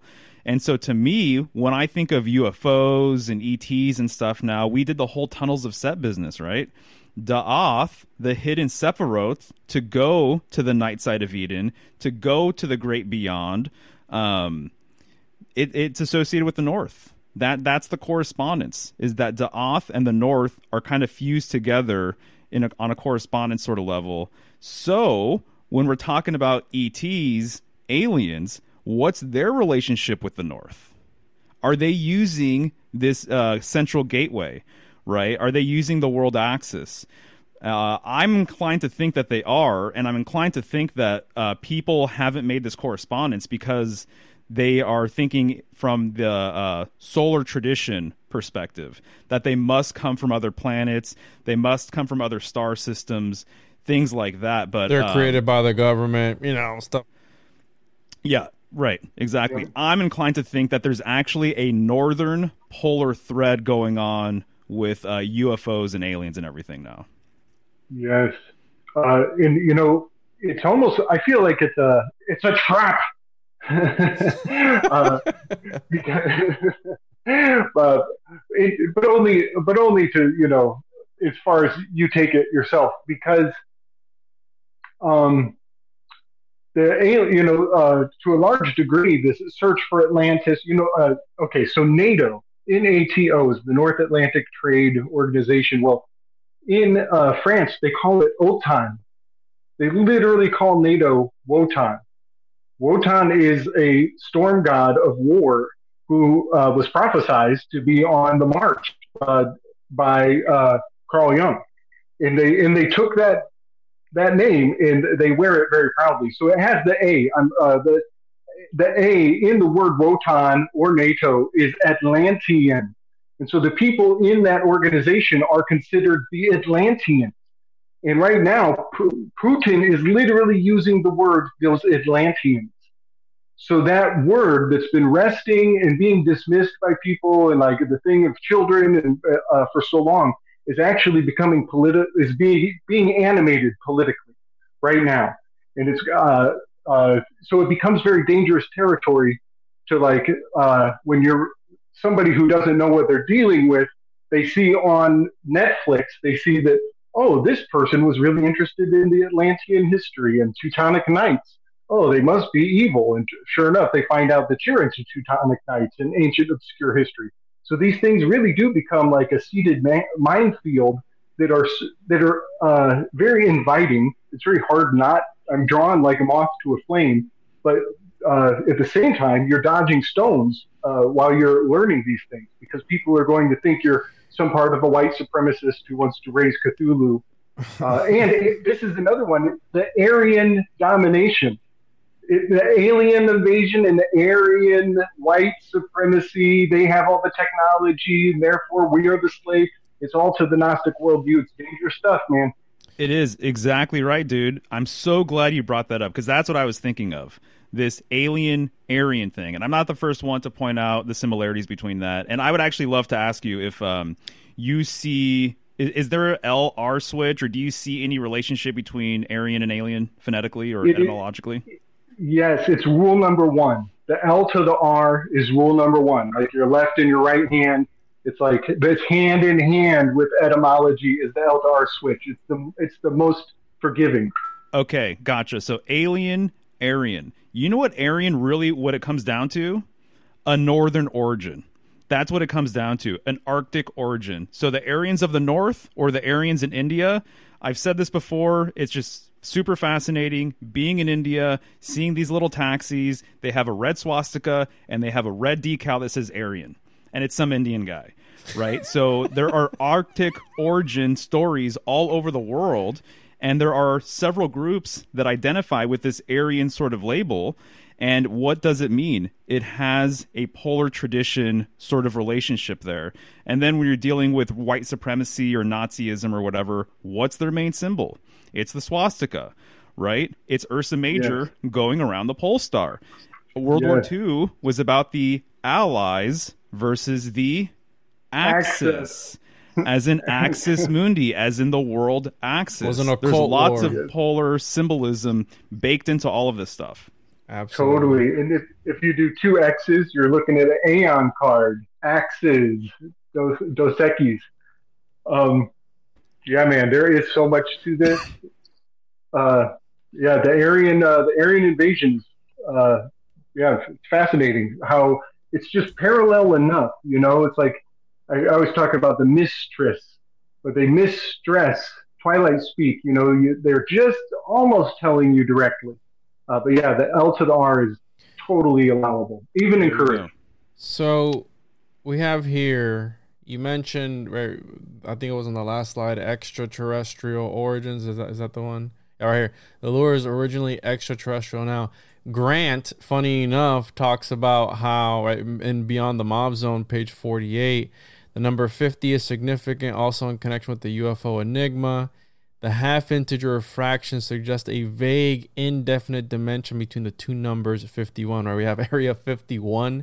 Now, 51 is the number of Azazel, a leader of the angels or aliens, who, according to the book of Enoch, corrupted the human race by imparting to it via women the forbidden wisdom. The name Azazel also denotes the Watchers, who in medieval times were identified with lascivious demons. The knowledge which they imparted was the Ophidian nature, and it opened up the gateways to the other dimensions. Now, it's very funny because we're talking about alchemy. Well, one of the first alchemists, Zosimos of Panopolis, was attributed with the oldest alchemical writings, was a fan of the Book of Enoch, and he referred to the Book of Enoch. And if we trace back the origins of alchemy, which again, it's from the fallen ones or the Watchers, and the Watchers were what? Watching the divine alchemist at work create reality. God, the divine alchemist or the divine architect, whatever you want to refer to him as. But right, the Watchers, and then they took that and they passed it down to, right, the daughters of men. But if you think about what happens to Enoch, right, because we're talking about at the north, right, in Enoch 33, he talks about something about at the north. Well, what happens to Enoch after he learns everything from these Watchers? What happens to him? He becomes Metatron, right? He becomes this, he can coagulate and change reality. He becomes the lesser Yahweh, right? Sitting at the throne. He becomes Yahweh's little homunculus, if you will. He's the lesser one. And it's funny because you got Grant here talking about angels as aliens, and then you guys are bringing in the Aryan and the aliens. You know, holy shit, it was the Aryans. You know, like maybe who knows if there's a connection, right? There was a mistranslation somewhere along throughout this. It was just a misunderstanding this whole time. And the guy just heard him wrong and he wrote it down and he was just like, you know what? It's something, right? So again, very interesting. And let me back up here real quick because we have also another interesting aspect that Grant talks about, page 22, right? In order to explain what is meant by the terms old one. So that's always been an interesting concept to me, right? Because the way I've put it is there something on the other side trying to manifest itself in our existence, in our reality through literature, right? Interdimensional literature, interliteral travel, right? Because I think that books are, and I butchered that, but books are portals. They're gateways to other dimensions, right? We're talking about H.P. Lovecraft, which was very influential, very prolific, almost like if he was enthusiastic or possessed by a higher power, writing these 70,000 letters, whatever it was, right? In order to explain what is meant by the terms old ones, outer ones, deep ones, etc., in connection with the Typhonian Gnosis, we have to strip down to fundamentals the actual constitution of man, viz., body, senses, mind, and consciousness. Of these components, consciousness is the substratum. Without consciousness, the senses, body, and mind cannot function, cannot even appear. And this is where it gets really interesting. It is the dread of relinquishing consciousness, humanly edified, that stands in the way of its full realization. Let us forget, for the time being, all magical nomenclature and consider fundamentals. Now, this is where it gets really interesting, because he starts talking about the sleep state and the deep sleep, because you experience yourself there, but were you there? Are we traveling when we go into these deep sleeps? Every time we wake up, we think we're the same person. Are we the same people? Right? What is happening? Because there is he calls it here, let me read it. So the only time we are aware of ourselves as human beings is during our so-called waking hours. When we dream, we do not always appear to function in human form. And when sleep becomes dreamless, we relinquish all bodily form, human or otherwise. Nonetheless, we continue to be, right? He capitalizes we, W-E, continue to be, capital B-E. We do not remember what occurs in deep sleep, because in that state, mind is inoperative. We therefore say on awakening that nothing occurred, that there was a blank or a gap in consciousness. But again, we were there. If we were not, we should have no means of knowing that we slept, or that we retained the self-same identity on waking. The human state, therefore, is but one of several states of consciousness that we periodically experience. Viewed in this way, it is easy to understand that a notion such as the abyss arises in the waking state from this apparent hiatus in consciousness which we experience between waking, dreaming, and dreamless sleep. And that's funny because, right, I sometimes have dreamless sleep too, or I don't remember, right? If, therefore, we investigate this void, we shall learn how to enter the abyss, which we know in our waking state as deep sleep. But it soon becomes apparent that we cannot undertake this investigation whilst in the waking state, for the simple reason that when consciousness is identified with a body, human or otherwise, it is temporarily restricted by bodily laws. So almost like we're in some sort of matrix simulation. He goes here, one cannot expect to fly in a motor car. In order to fly, one has to transfer to another kind of vehicle. So again, he's talking about, again, navigating this other, right, these other realms, right? We talked about the universe B last time, you and I, Mario. And then he gets even deeper into it, but I want to point out one of these here, that about the great old ones right here. We have the self-innate powers which, after having assumed human or individualized consciousness, we see through the lens of the concept-ridden mind. These powers we call the old ones, the outer ones, the deep ones, etc. They are called ancient and deep because they preceded the human life wave, and they rarely appear in consciousness whilst it is functioning in the human state. And this is important because of H.P. Lovecraft. They are frequently sensed as hideous, horrendous, and unacceptable to the mind in its waking state, because of the conscious mind's inability to conceive immense and formless energy in any but terrible configurations. So they are there are so, right, you can't comprehend them. What is chaos magic? Organization beyond comprehension. So the reason that you see them in the wake, right, Cthulhu, it drives people insane, is because you're in a different state of consciousness. You weren't even supposed to interact with that thing. And it reminds me of when you have a psychedelic trip, and sometimes you encounter things on the other side and they look at you weirdly, like, what are you doing in this state of consciousness interacting with us here? You're not even supposed to be here, right? So again, just a very, very interesting, and again, I'm reading this in the middle of the night, and I'm just having my wig blown back by Grant, and I'm trying to speed read to get it, but I can't, because you have to, right? Grant will slow you down, whether you want to or not, because he'll throw something in there where you're just like, wait a minute, what? Right? Let's go back. Let's go back and read that again. Let's highlight that, because there's so much in there. And again, I don't know. What do you what do you guys think? I gotta say, I was just thinking about tabula rasa this a couple days ago, and how I think a lot of early psychology was built up on just the power of suggestion. That they were just getting, like the word jurisdiction means what I say it means.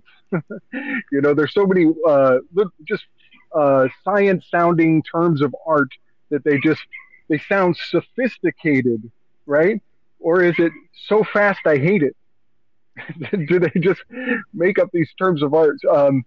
But tabula rasa and the blank slate theory, I think it's fascinating that theory was in position in a time when they were literally using chalkboards, slate, to educate people. So while they're telling people about blank slate theory, there's literally a slate that can be erased as an example, like a visual cue, to make it that much more reinforceable for generations to come. And then when you get to our generation, you go to school and they literally have a chalkboard in every single class. Well, guess what? Sleep state, if you flip the initial consonants, it turns into a steep slate. And so the steep slate of your chalkboard is suggesting that you should stay within a sleep state and be entranced with your entrainment systems. Very nice. And real quick, right, shout out to What the Flock TV, Paul. The world's a stage also goes back to the world's gate or something like that. I forgot. The world is gates or something, which, again, we're talking about passing over, right? The silver gate, I think, is the one that Lovecraft talks about, but passing over to the other side, right, and being able to achieve some sort of ascension, essentially. Right. And you mentioned the number 50 at some point. 51.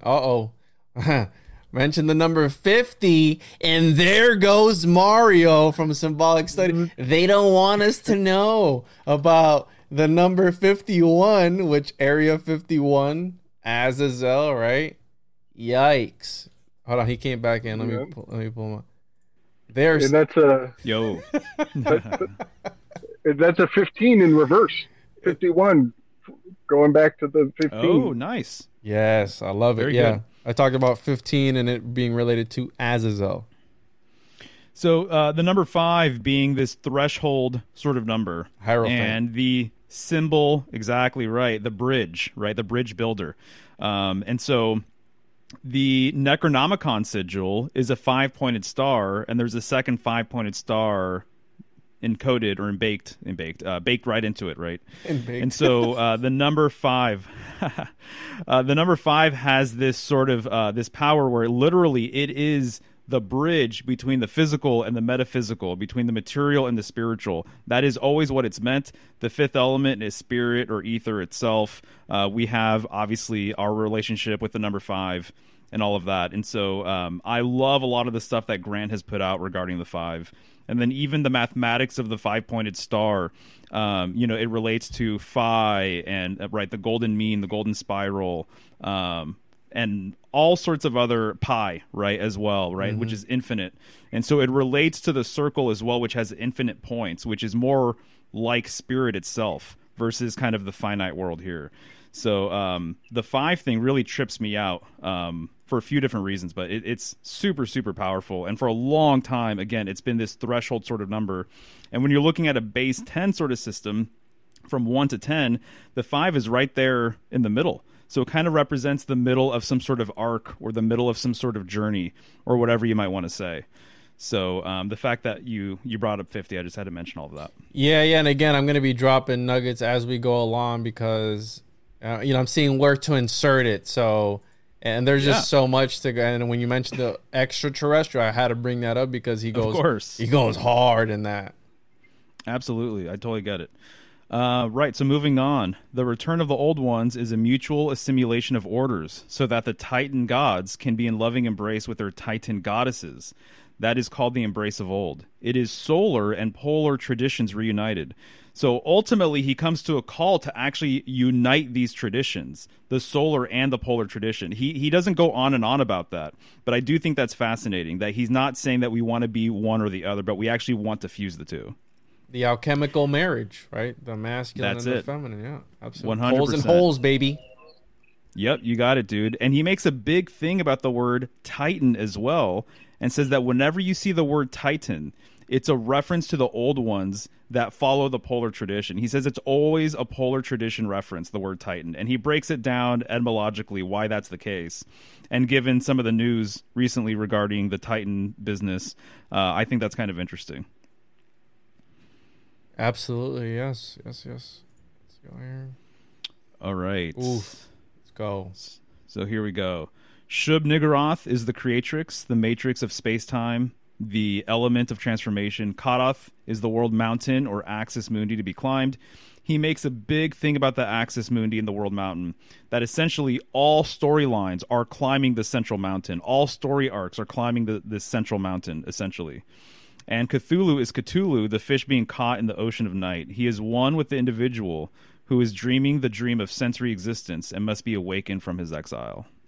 Oof. And, you mentioned earlier about how H.P. Lovecraft was allegedly encoding things in his names and the phonetic Kabbalah and all that stuff, right? Shub-Niggurath, well, he was also a huge racist too. So I think that there's some stuff bleeding into these names that are kind of scary to say sometimes.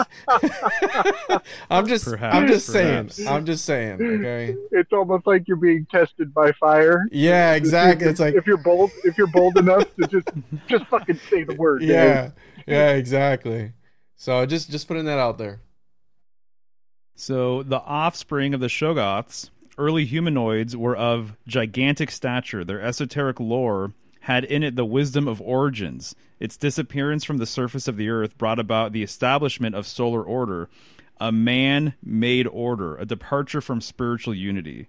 So he makes it explicit several times that the solar tradition, the solar order, is a man-made construct, essentially. It's not natural. It's a departure, as he says, from spiritual unity, which is in line with the polar tradition. Oh, wow. This hits super hard. Machiavelli essentially made it a fact that using words is creating the world, and that the world is different from Earth. So the world is the fictional overlay of the glimmer of the grimoire, of the grammar that we speak to create illusion in each other's mind. And that's world making. And so when we're world making, we're working in fiction. And that is per my read, that's H.P. Lovecraft's jam, because he always says that fear is the most powerful force. That is a lie. That's how you know you're dealing in fiction. Love is the most powerful force. So we are definitely in the fictional realm. I wanted to put that forward because it comports to what Machiavelli made a fact, that when you use words, you're making worlds, you're a world creator. And if you have historical context, that makes you not an animal. The more history you know, the less like an animal you are, which is why Animal Barn, the barnyard messages disappeared every 5 days. Okay, I'm going to stop ranting. No, you're good, dude. Right, so... And really, as far as what I really, really wanted to get to, the next couple of slides cover the end of the line. But if you guys feel like we want to go on and look at more quotes, obviously, we're more than welcome to do that. Which slide do you want to jump to? Oh, no, this one's fine. The next couple, I was thinking, at the very least, if we could get through the first 25, and then there's 10 more additional ones if we felt like we wanted to pull at that thread. But there's a lot of other stuff to talk about, too. Yeah. So it's whatever you guys feel like doing. But... The old ones were the old ones, and the old ones shall be. Not in the spaces we know, but between them. They walk serene and primal, undimensioned, and to us unseen. Yog-Sothoth knows the gate. Yog-Sothoth is the gate. Yog-Sothoth is the key and the guardian of the gate. Past, present, future, all are one in Yog-Sothoth. He knows where the old ones broke through of old, and where they shall break through again. And this breakthrough point, that's the main reason why I put this here, is the northern sky. And he makes a case, and I think it's going to come up here pretty soon, that Ophiuchus is one way to access the true exit. So Ophiuchus is the exit of the ecliptic, of the solar zodiac, towards the pole, towards the northern sky, which is the true exit. So it's almost like Ophiuchus is the off-ramp to get to the final destination. And interesting that, right, it's Ophiuchus because in the tarot, in the Crowley, is it Crowley Thoth deck? That deck, he chooses an occulted Ophiuchus, right, with the portal, right, or the chalice or whatever. I think we broke it down one time, but it's the Full Metal Alchemist essentially. And it's funny because Crowley was also into Taoism, which the Taoists were some of the pictures I showed at the beginning where they were worshiping this star. And then now you're talking about he literally puts it in his tarot deck. So what was he alluding to? And weren't the white dots on the armor of Ophiuchus in the Crowley deck significant too? Do you have anything on that at all? You know, I've never broken that down because the numbering, I can't remember how many there are actually. So that's something that I've always been curious about. Slick, you maybe were the one that brought forward an Ophiuchus charioteer connection. Is that right? And we covered it. I don't know if that was my work personally. Yeah, that was up in our charioteer episode that we did together, where we were talking about could it be that Ophiuchus is the hidden character in that armor? Yeah. Right. Yep. The serpent handler. Mm-hmm. I could totally see that for a few different reasons, because Ophiuchus traditionally corresponds with Mercury, and Mercury is all about travel, right? He's the messenger of the gods. So there's a mercurial connection with all travel symbolism, basically, I would say, including, right, traveling on a chariot. Yeah, absolutely. So, yeah, that makes sense. And then here he says, the crossing of the threshold, the awakening of Saturn as a Titan, takes place simultaneously with the leaving of the zodiac through Yog Sothoth, which is basically, I believe, his correspondence with Ophiuchus. The process of transformation begins after the ascent to the threshold, or with the passage of the pole. And so this is something else that he talks about, is he refers to this sort of spiritual leaning as the pilgrim of the pole, and going along your poleward way, and that this is what it's all about, that your pilgrimage should be to the north, and that a lot of other pilgrimages around the world, like the Kaaba stone, it's symbolic of a northern symbol. It's symbolic of the north. So when you go and have I believe it's called the Hajj, when you go to your pilgrimage and you visit the Kaaba cube, the tradition is to revolve around the Kaaba stone, around the Kaaba cube, 7 times, right? And so that's very, very interesting. And in Judaism, they have this ritual called the Tefillin ritual, where you're wrapping your arm with black leather. You put a black cube on your forehead, and then you wrap your arm with black leather. The tradition is to wrap your arm 7 times. And so there's a number of traditions that make use of a circumambulation sort of thing, going around this central point 7 times. And that it's all polar tradition stuff, because it's the 7 stars of Ursa Major revolving around the pole star. Big time. And it also, Hades, the river Styx, encircles Hades 7 times. And they even say that when Krakatoa erupted in 1883 on Vulcanalia, on the holiday of the volcano, Krakatoa blew up, and the smoke encircled the earth 7 times from that explosion. Which is basically awesome, dude. I think that's a mind, trap, that telling us that it was like Hades. We were encircled by the river Styx from that. Wow, I love that. Thank you for that, man. Yeah.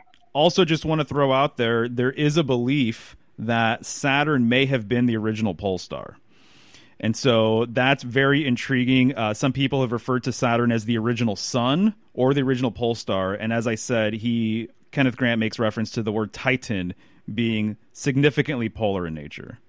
So, I'm gonna kind of fill that in a little. I think you and I both share this, Mario. Like, I was introduced to Saturnian cosmology at a very young age. I read Anne Rice novels at a young age, and I actually had the primordial golden dawn, the purple skies of the golden age, seated in my mind very young.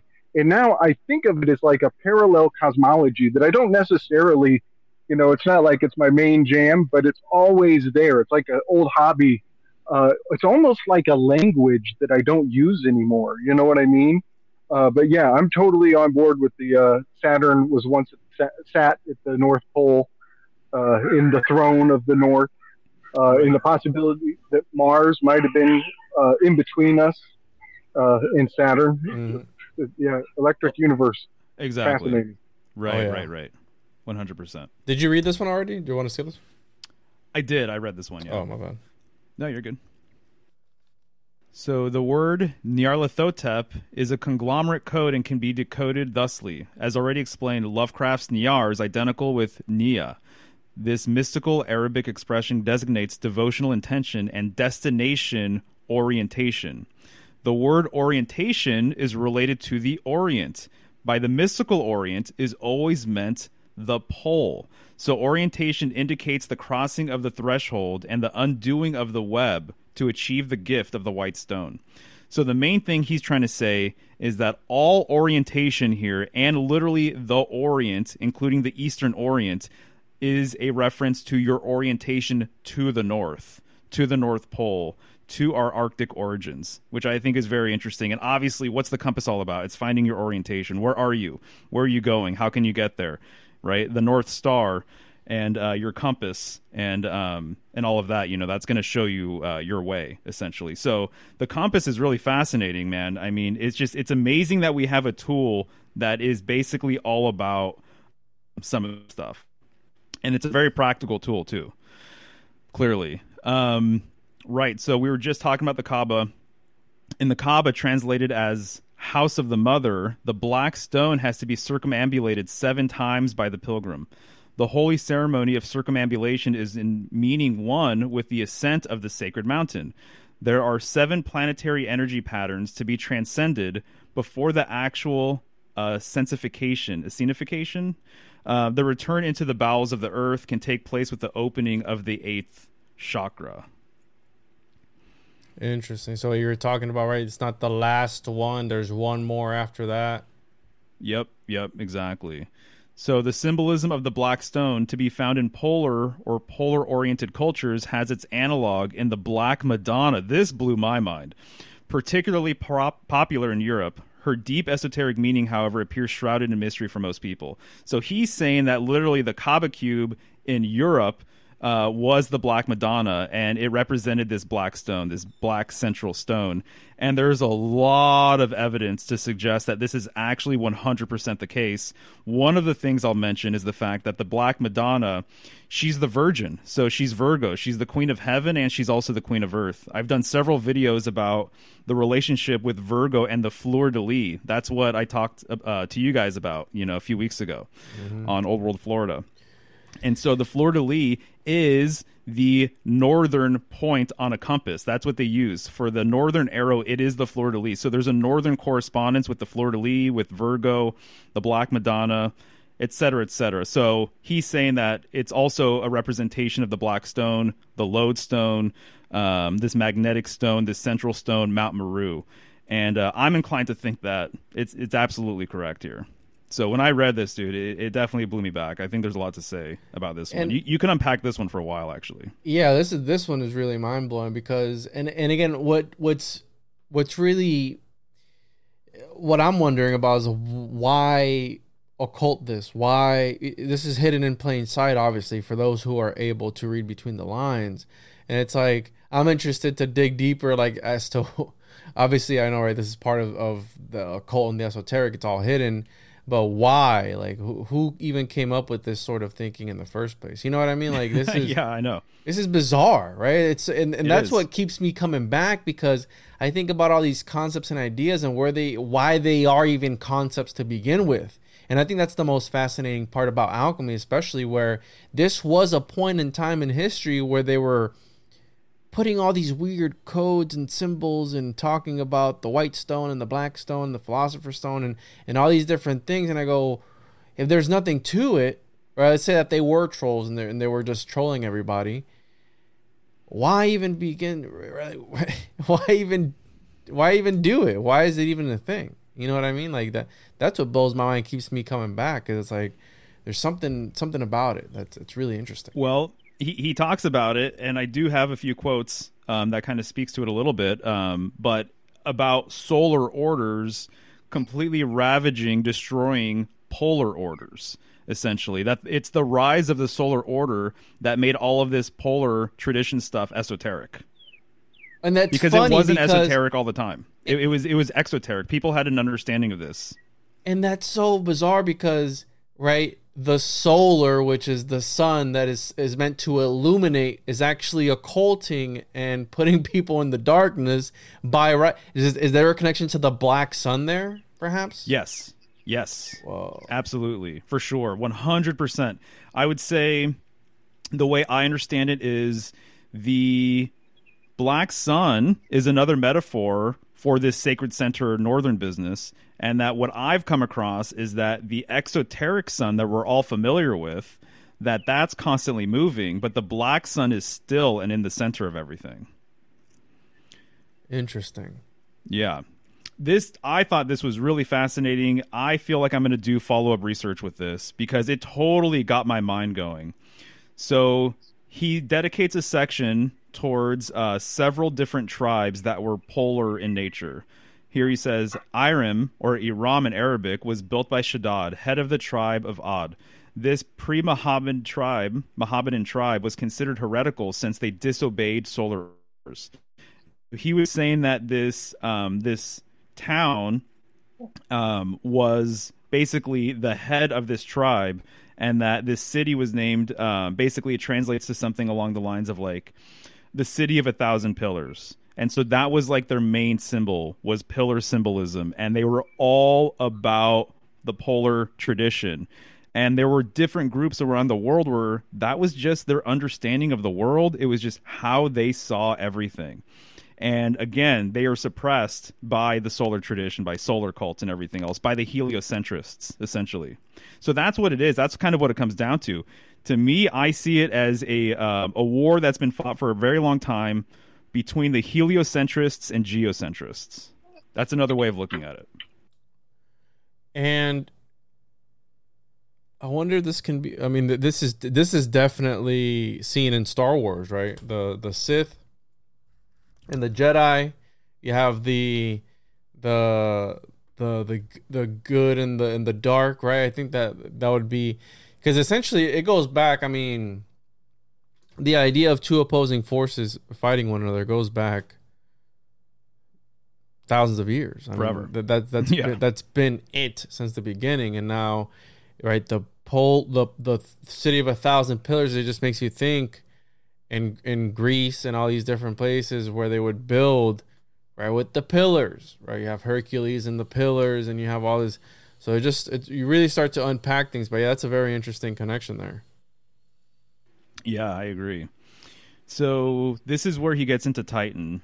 Because of the interchangeability of S and T, CC, and he's talking about other stuff before this, so forgive me, can also be TT. The word Titan is derived from that ancient ideogram.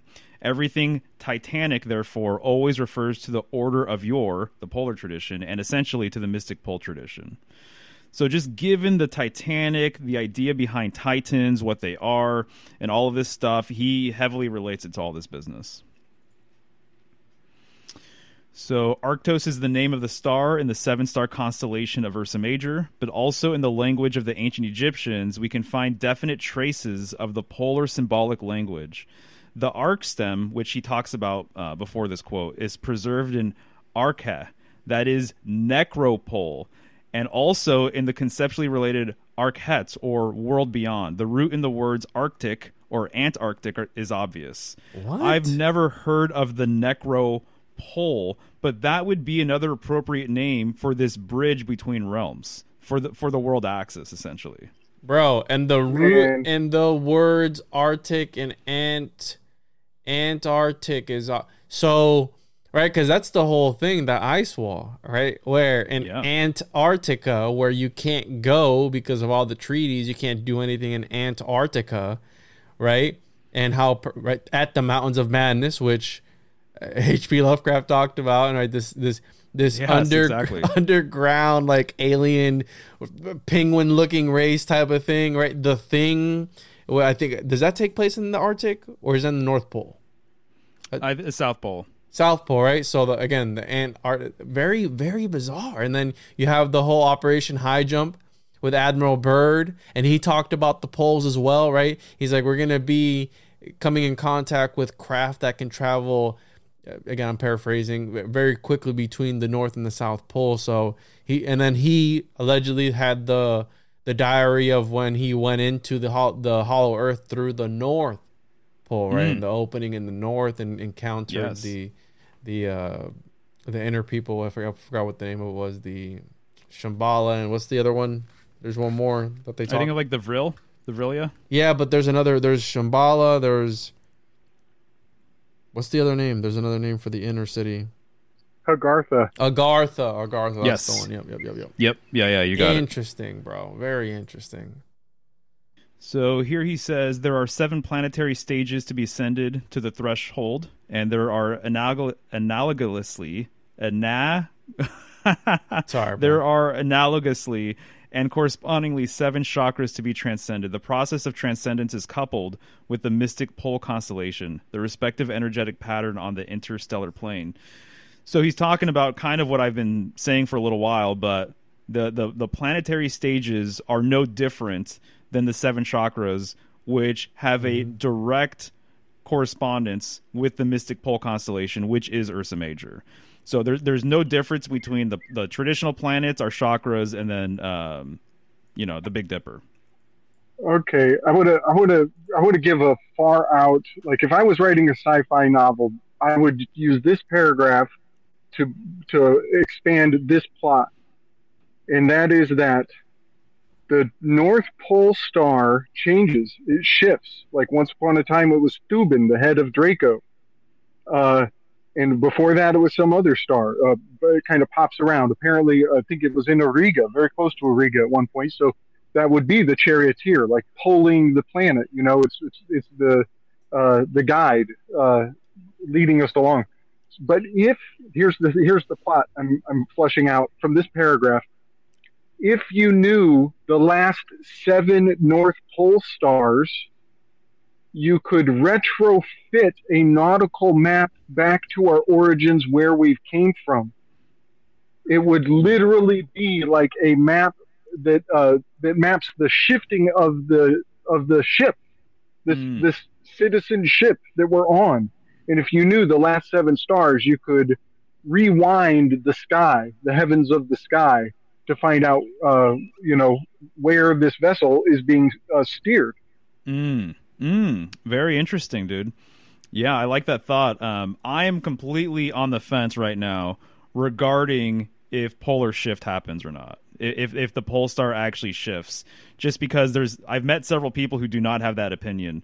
And so I'm trying to do as much research as I can to understand whether or not that's the case. And apparently, right. I was talking to Longo a week or two ago, and he thinks that precession happens. The precession of the equinoxes does occur, but that it does not affect the pole star. That the pole star has always remained the same. So I don't really know. I can't say.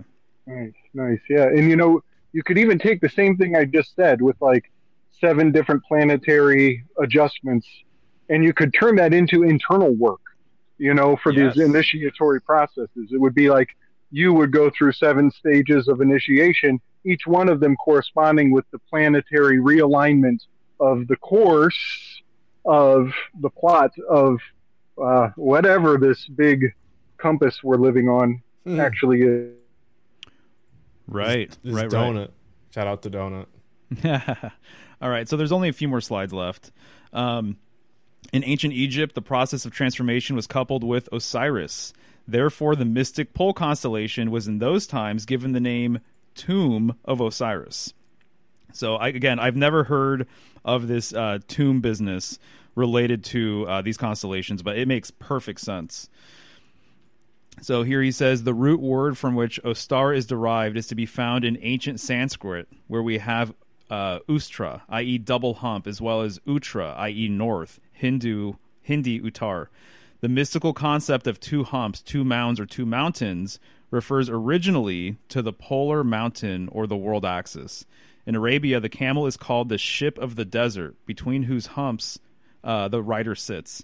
As we shall see later, this polar mountain concept is the master key to the comprehension of the tradition and all alchemical practice centering around the aspects of human transformation.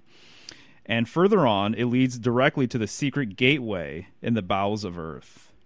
So that's one thing that he mentioned, is this idea that Twin Peaks are a polar reference. And I actually just saw Donut, you just mentioned him, he put out a video and he goes over several logos that incorporate Twin Peaks. And even the show Twin Peaks and everything else. So there's a lot of Twin Peaks, or there's double mountains that you'll see in the tarot as well. And there's always, or generally, there's a pathway leading between the two. And so I'm inclined to think that he's actually correct here, that the two mountains or two humps or whatever is a reference to the ultimate destination of the polar mountain. It's also, go ahead. It's also a 2-7. 2-7. Twin Peaks is a 2-7. Again, like Kenneth Grant. And also, I want to put a pin in Bowels of the Earth for later. That is like a bullseye for something that's the whole. Maybe yeah, man. That hits I mean, it's just like opens a portal in my mind. Thank you. And nice. The mountain, again, it's linked to Taoism with the Shugendo tribe, where they were is a mountain worshiping religion, and they would attribute climbing these mountains, and they would obtain magical powers from it. So think about why Crowley was upset. He's a mountaineer, and also giving sacrifices along the way when the people were dying on the way up. They're like, hey, we can't keep up, and people were losing their lives. So think about that. And they would become shapeshifters or whatever powers that they would attribute. And then if you think about Twin Peaks and all these different things, all these different symbols and all that. I mean, I believe that's what it's linked to. And also, our boy James Cameron, back to link the Titanic in it. When you go into the bowels of the earth to the bottom, I mean, invert that. What kind of powers does that give you, right? When you go into the dark side, the abyss, if you will, which is literally one of his movies called The Abyss, isn't it? Right. Oh yeah, exactly. 100%, dude. The other thing I'll say too that I have a real just kind of profound new appreciation of is the idea that the camel, as he said, is like the boat of the desert or something along those lines. It's related to the ark, and that the camel is symbolically related to crossing the abyss. So crossing the desert in Western occultism is related to crossing the abyss, which is crossing the threshold to the other side, to Universe B. The desert's the devil's mansion. Isn't that the same? Wow. Nice. Yes. Well, go ahead. Well, I just want to point out that the cameloparditis is pointing at the North Star. It's just barely off of a needle. Okay, so if for one to get into the gates of heaven, it would be easier to push a camel through the eye of a needle. Well, the needle of the compass points at the eye of Yggdrasil. It points at the North Star, just like the cameloparditis constellation points at it. Here, if you can make me big. Yeah. So it's easier for a camel to go through the needle. Well, let's see if I can. There it is. And cameloparditis actually means giraffe. Surprise. Giraffe, camel, they're actually the same animal. Now, I've heard from Lon Milo Duquette, give thanks and praise, that once you've crossed the abyss, then opposites are consummated. What you thought was the opposite is not so much, they actually are attracted. So a camel is a strange animal. It's like a strange composite animal. A giraffe is a strange hybrid animal. It's like an amalgam it's a hybrid. It's a mix. And so having crossed the abyss, you're able to blend these opposing essences. It's something that I think that is pointing at. And also I want to mention that Zarathustra, his name actually means the golden camel in certain parts of the world. And so it's just fascinating that name becomes like a password that unpacks like camels do. Camels are packed with goods and services and mail. You got mail. And it made it this far. Zarathustra is how many billions of years old? Well, that's endurance. It's endured like a camel should. Thus spoke Zarathustra, right? Dude, you got it, man. Slick. The whole thing, too, about all of this is that camel in Hebrew has a correspondence with Gimel, which relates to the high priestess, which is the number 2, which is a gateway, right? And so that is crossing the abyss. That's crossing the threshold. And when you look at it Kabbalistically, I believe where the high priestess is on the Kabbalistic tree of life, Kabbalists refer to that point as crossing the threshold, crossing the abyss, essentially, with that camel. So it all is completely related. Also, just what you were getting at, but I'm just going to say it plainly. But that needle, the eye of the needle is the world axis. And the eye is Polaris, Polaris, the eye in the sky, right? Oof. I want to point it's this so out. Fascinating. Oh, go ahead. That right on the topic of the camel. Well, camels are real. There was a documentary that came out. I think it's called The King of Clones or something like that on Netflix, where it's about this dude that clones camels, and this was March 1st, 2023. But the white camel cloning is big business in Dubai, and they talk about cloning. They have like this whole thing of cloning. I think it was race camels. I could be completely wrong, but I haven't watched the actual documentary, but it's on Netflix. Let me pull it up here on Netflix. It's called The King of Clones, and it's about cloning camels. So, you're talking about it being some sort of chimera type thing, and then they're further polluting it by, right, very, very homunc-esque. This very controversial scientist. Check this out. South Korean scientist. Sometimes it's amazing how biblical scientists can be, King of clones. They're literally referencing back to the Jesus nativity scene and talking about camels, where there's 3 camels at the nativity scene, Look at this. Oh, that's you know what? That is totally pointing at the homunculus. I want to put another pin in this one for later. Look at because this. The Jesus homunculus idea is getting more and more traction every day.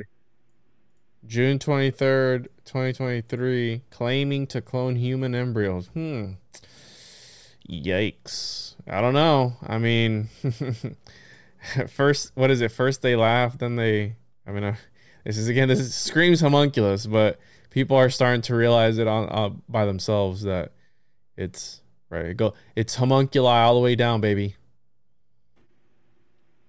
Nice. I believe it. I have to say that, though, when I'm here.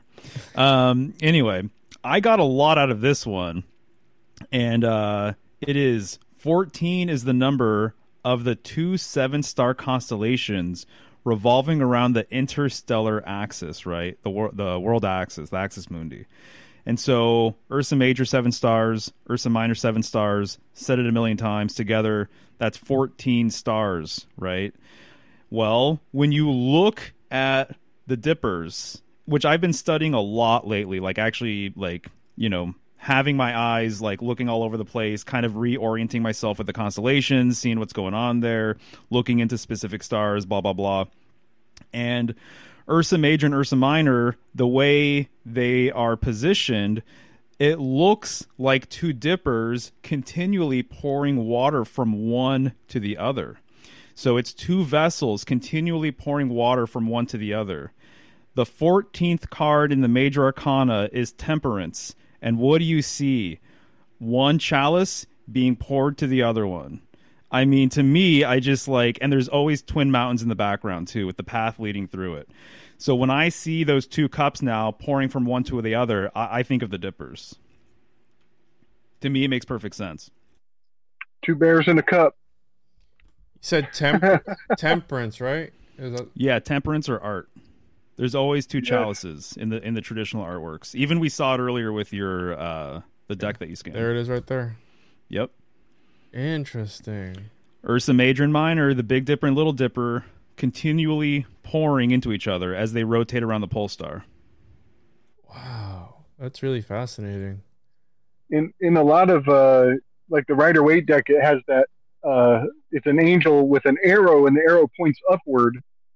A lot of people think that implies that the substance is floating backwards. It's flowing from the bottom cup up in reverse into the top cup. Oh, interesting. I don't think I've ever heard that before. That's cool. Is he being birthed from the mouth or swallowed? I mean, it goes back to that. Right. Yep. All right, so this is the last one I got, and I had to really narrow this down, dude. I have so many highlights in this book, it's completely nuts, but this goes back to Ophiuchus right here. The hidden exit out of the web of the zodiac lies astronomically between Scorpio and Sagittarius. He's referring to Ophiuchus. This energetic area is the exit through which the pilgrim can leave sensory perception and space-time definition. Therefore, as Lovecraft wrote, Yog-Sothoth knows where the old ones broke through and where they will break through again. Just as Saturn is the guardian of the threshold that gives way, Yog-Sothoth is the key to undo the web of the zodiac. And he's referencing Ophiuchus. Oh man. Okay, I got it. I got it. So this is November 22nd. Is the first of the 5 days, the 5 degrees that Ophiuchus occupies. It's his heel. His heel is November 22nd till basically the 27th. It's like right over Thanksgiving. It's JFK Day, right? JFK was killed at the initiation of the Ophiuchus, the degrees that he occupies. He is representing the Orpheus mythology, where Orpheus gets his loved one from the underworld as long as he doesn't look back at her. And it's the last step. He's got his one knee lifted. He's about to make it, and he has to look back. My theory is because she spoke up, and her voice was not the voice of his loved one. She betrayed her own identity by speaking, and he was like, wait a second, that's not my sweetheart. And he had to look to check who was behind him. And then she ghosts away. But that's another thing for another time. But that's the JFK event. Jackie is actually playing Orpheus, looking back at the loved one that is being whisked away from her into the underworld. It's exactly cosmologically perfect that happened on November 22nd. They were totally doing an Orpheus ritual ceremony. But guess what else happened on November 22nd? This is huge. And it goes back to that paragraph you just read. It's so profound, guys. These guys are working on huge levels because I'm pretty sure it's John Pym from the 1600s, but he was putting together a revolution against King Charles I. This was a killing of the king ritual, and he executes the 19 remonstrances against King Charles on November 22nd. He launches an attack against King Charles that ends in the decapitation of King Charles I. His attack begins on November 22nd. So he did a king-killing ritual on the same day that they did JFK centuries later. And it fits to that paragraph you just read so well about that opening a crack, being like a weak chain in the link psychically. Dude, we got to get into Ophiuchus at some point and really dive deep because I have a lot of questions. I have a lot of miscellaneous information, and I feel like there's just something here that's worth tugging at. Yog-Sothoth is the key to undo the web of the zodiac. It's so bizarre, man. Now, that is kind of interesting because the child god of the zodiac is Aeon. And he's not associated with Ophiuchus. He's associated with January 6th, the Greek god Aeon. So that they don't sync up perfectly. It's like, this is not the Aeon. Even though he's talking about a god of the zodiac, Aeon would be associated with like Taurus or January 6th. So that's something I'm taking note of. And Mario, may I ask you how? So you printed this and you bound it with a spiral. Did you do that yourself, or did you have somebody do that for you? I just went to a print shop, and they had no problem printing it for me. Okay. So if people are interested in the PDF, feel free. It's hard to get. You can get it on Scribd. If you just sign up, you can get a free account, and you can download it, no problem. If people want to reach out, if they're interested, I'd be happy to send it their way. Otherwise, you're not going to be able to read it. Yeah, if it wouldn't be too much trouble if you could send me a copy so I can check absolutely. it out, because it's very interesting. And Yeah, I don't know if we should continue or, I mean, continue for another 10 minutes, do 2.5 hours. And then again, there's so much to unpack and revisit this topic because it's very vast. I mean, it didn't even have a crap load of tabs open with all the lore from all these different stories and the characters that are in the tarot deck. So maybe perhaps we could do another follow-up episode to this topic because it goes deep. And like I said, Grant is just dropping bombs after bombs after bombs. But I don't know if I don't know if there is actually something to it or if they're just reading into it too much. You know what I mean? Like, because again, that's the whole thing about chaos magic. You can, and Grant is in there too, right? With Austin Osman Spar, and these guys are assigning values to things for the time being. You know what I mean? So when they're doing these rituals, they'll assign this value to these gods. So right now here, it's the great old ones or whatever. This Lovecraftian mythos. But then what is it behind that? You know what I'm saying? There's layers to this sort of thing when it comes to chaos magic, and that's the more powerful aspect of it and the dangerous aspect, because you can literally assign a value to whatever, use it for your magical operation, and just toss it right out the window after you're done with it. You know what I mean? And what they're alluding to with Lovecraft and this mythos is that it has a lot of credibility, that he's speaking about something true. And then Mario, your research with the polar solar, I mean, it sort of rings true. So yeah, was he channeling? Was he doing it on purpose? Was he being contacted by something on the other side? Again, because every time that they asked him, I'm not an occultist. I think they asked him one time, I was like, do you believe in the occult? He's like, I don't really believe in it or something or other. I mean, I'm paraphrasing, but something along those lines. And I don't know. I mean, if you were an alchemist, I mean, that'd be something, right? A reptilian would say he's not a reptilian if you were to ask him if he was a reptilian. So typical answer, like, yeah, I'm not into this sort of stuff, right? Wink, wink, nod, nod. Here's my entire mythos that was channeled to me through my dream state, right? And then my wife might have taught me like sex magic and stuff. Who knows, right? Right. Well, like so many things, a lot of people, they have to use allegory instead of being overt and clear and plain with their language, And what I'm finding out personally, I have reason to believe we kind of touched on some of the semi-controversial stuff with, Nazism and its potential relationship to the polar tradition and stuff. That the polar tradition, it's actually a dangerous topic, I would say. Really? And I would say that there's people who do not want to touch it for various reasons. I've seen people online get completely bent out of shape because they want to believe everything is polar. You just happen to be open-minded. You have your show. You talk to all sorts of people or whatever. But I've actually, and maybe we could talk about this off air, but I know for a fact there are some channels that do not want to touch anything polar in nature at all, because there are actually some very real kind of very controversial topics, basically, that kind of get baked into it. I think that the polar tradition has been suppressed. I think that there's a good reason why people have zero understanding of it.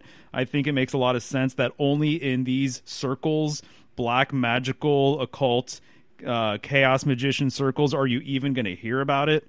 And so I think there's a lot of evidence to suggest that its suppression is very real, because we live in a heliocentric solar-based reality. We live in the solar tradition, right? So it's kind of like the antithesis of like what we kind of learned growing up and everything else. It flips everything on its head, in my opinion, and it's actually more in line, in my opinion, with real spirituality.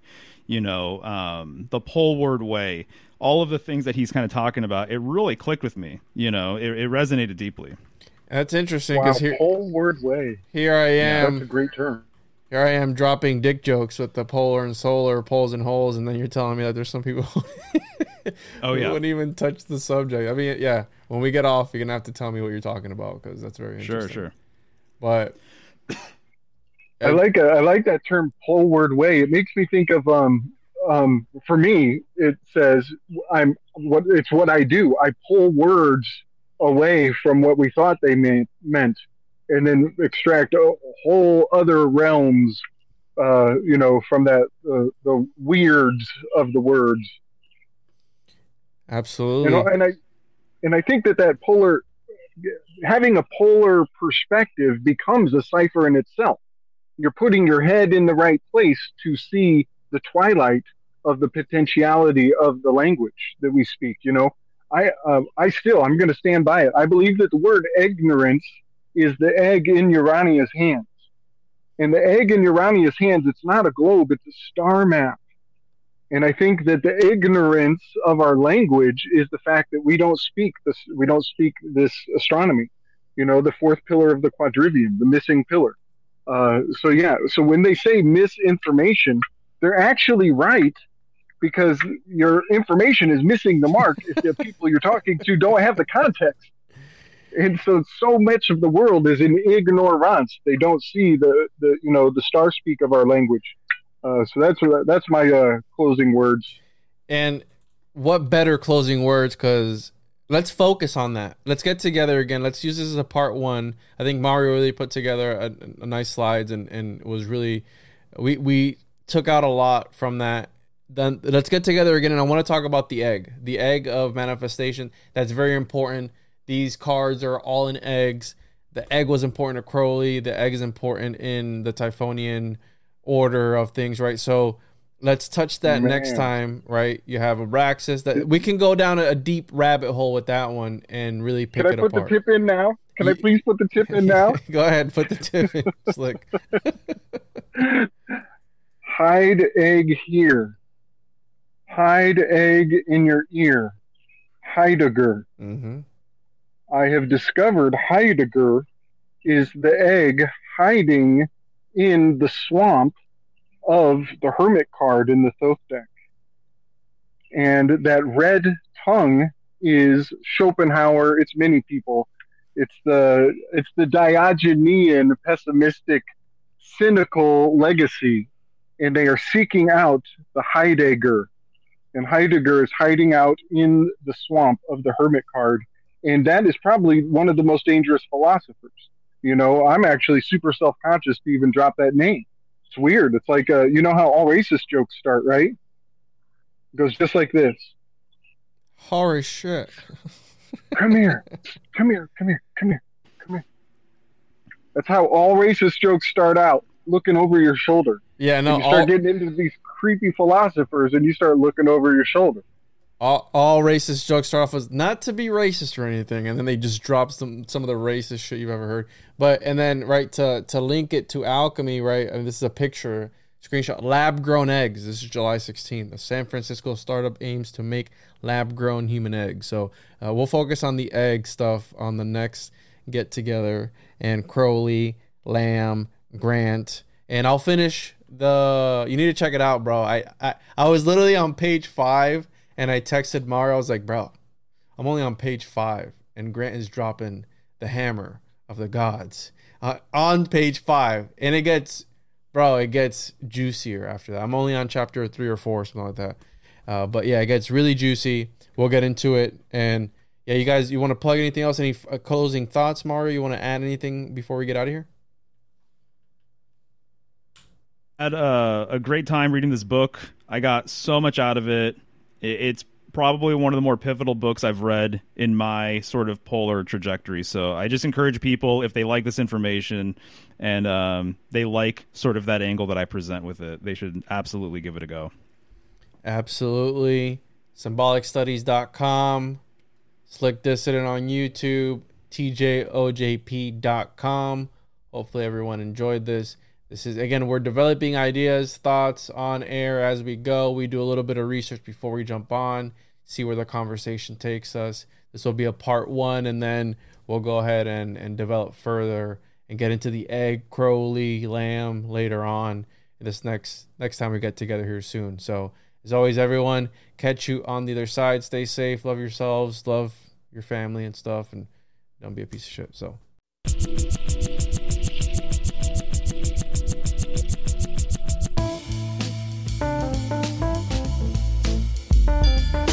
Knockout, hit with flows to blow your back out. Can't stand the pain.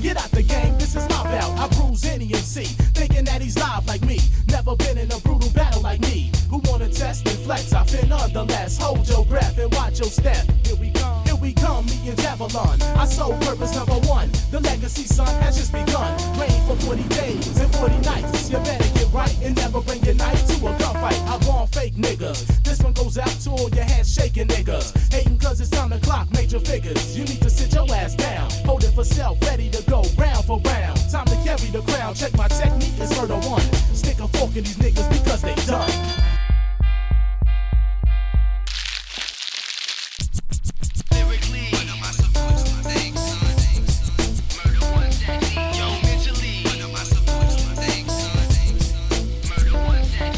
Shiesty, gritty, gutty, and kinda feisty. Happy you players hating, debating if you gon' fight me. Nobody like me, my own mom say I'm gone. Naughty, not your average rap phenom. We be on that same song scenario, alter ego, all up in the stereo, live and direct.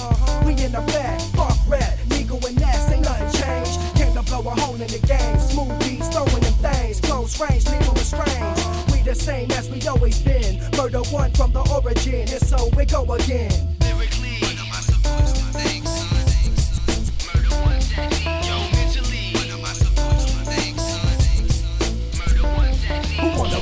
We're real cats ready for war. Hold it down for the crown. Thought I told you before. You know the motto.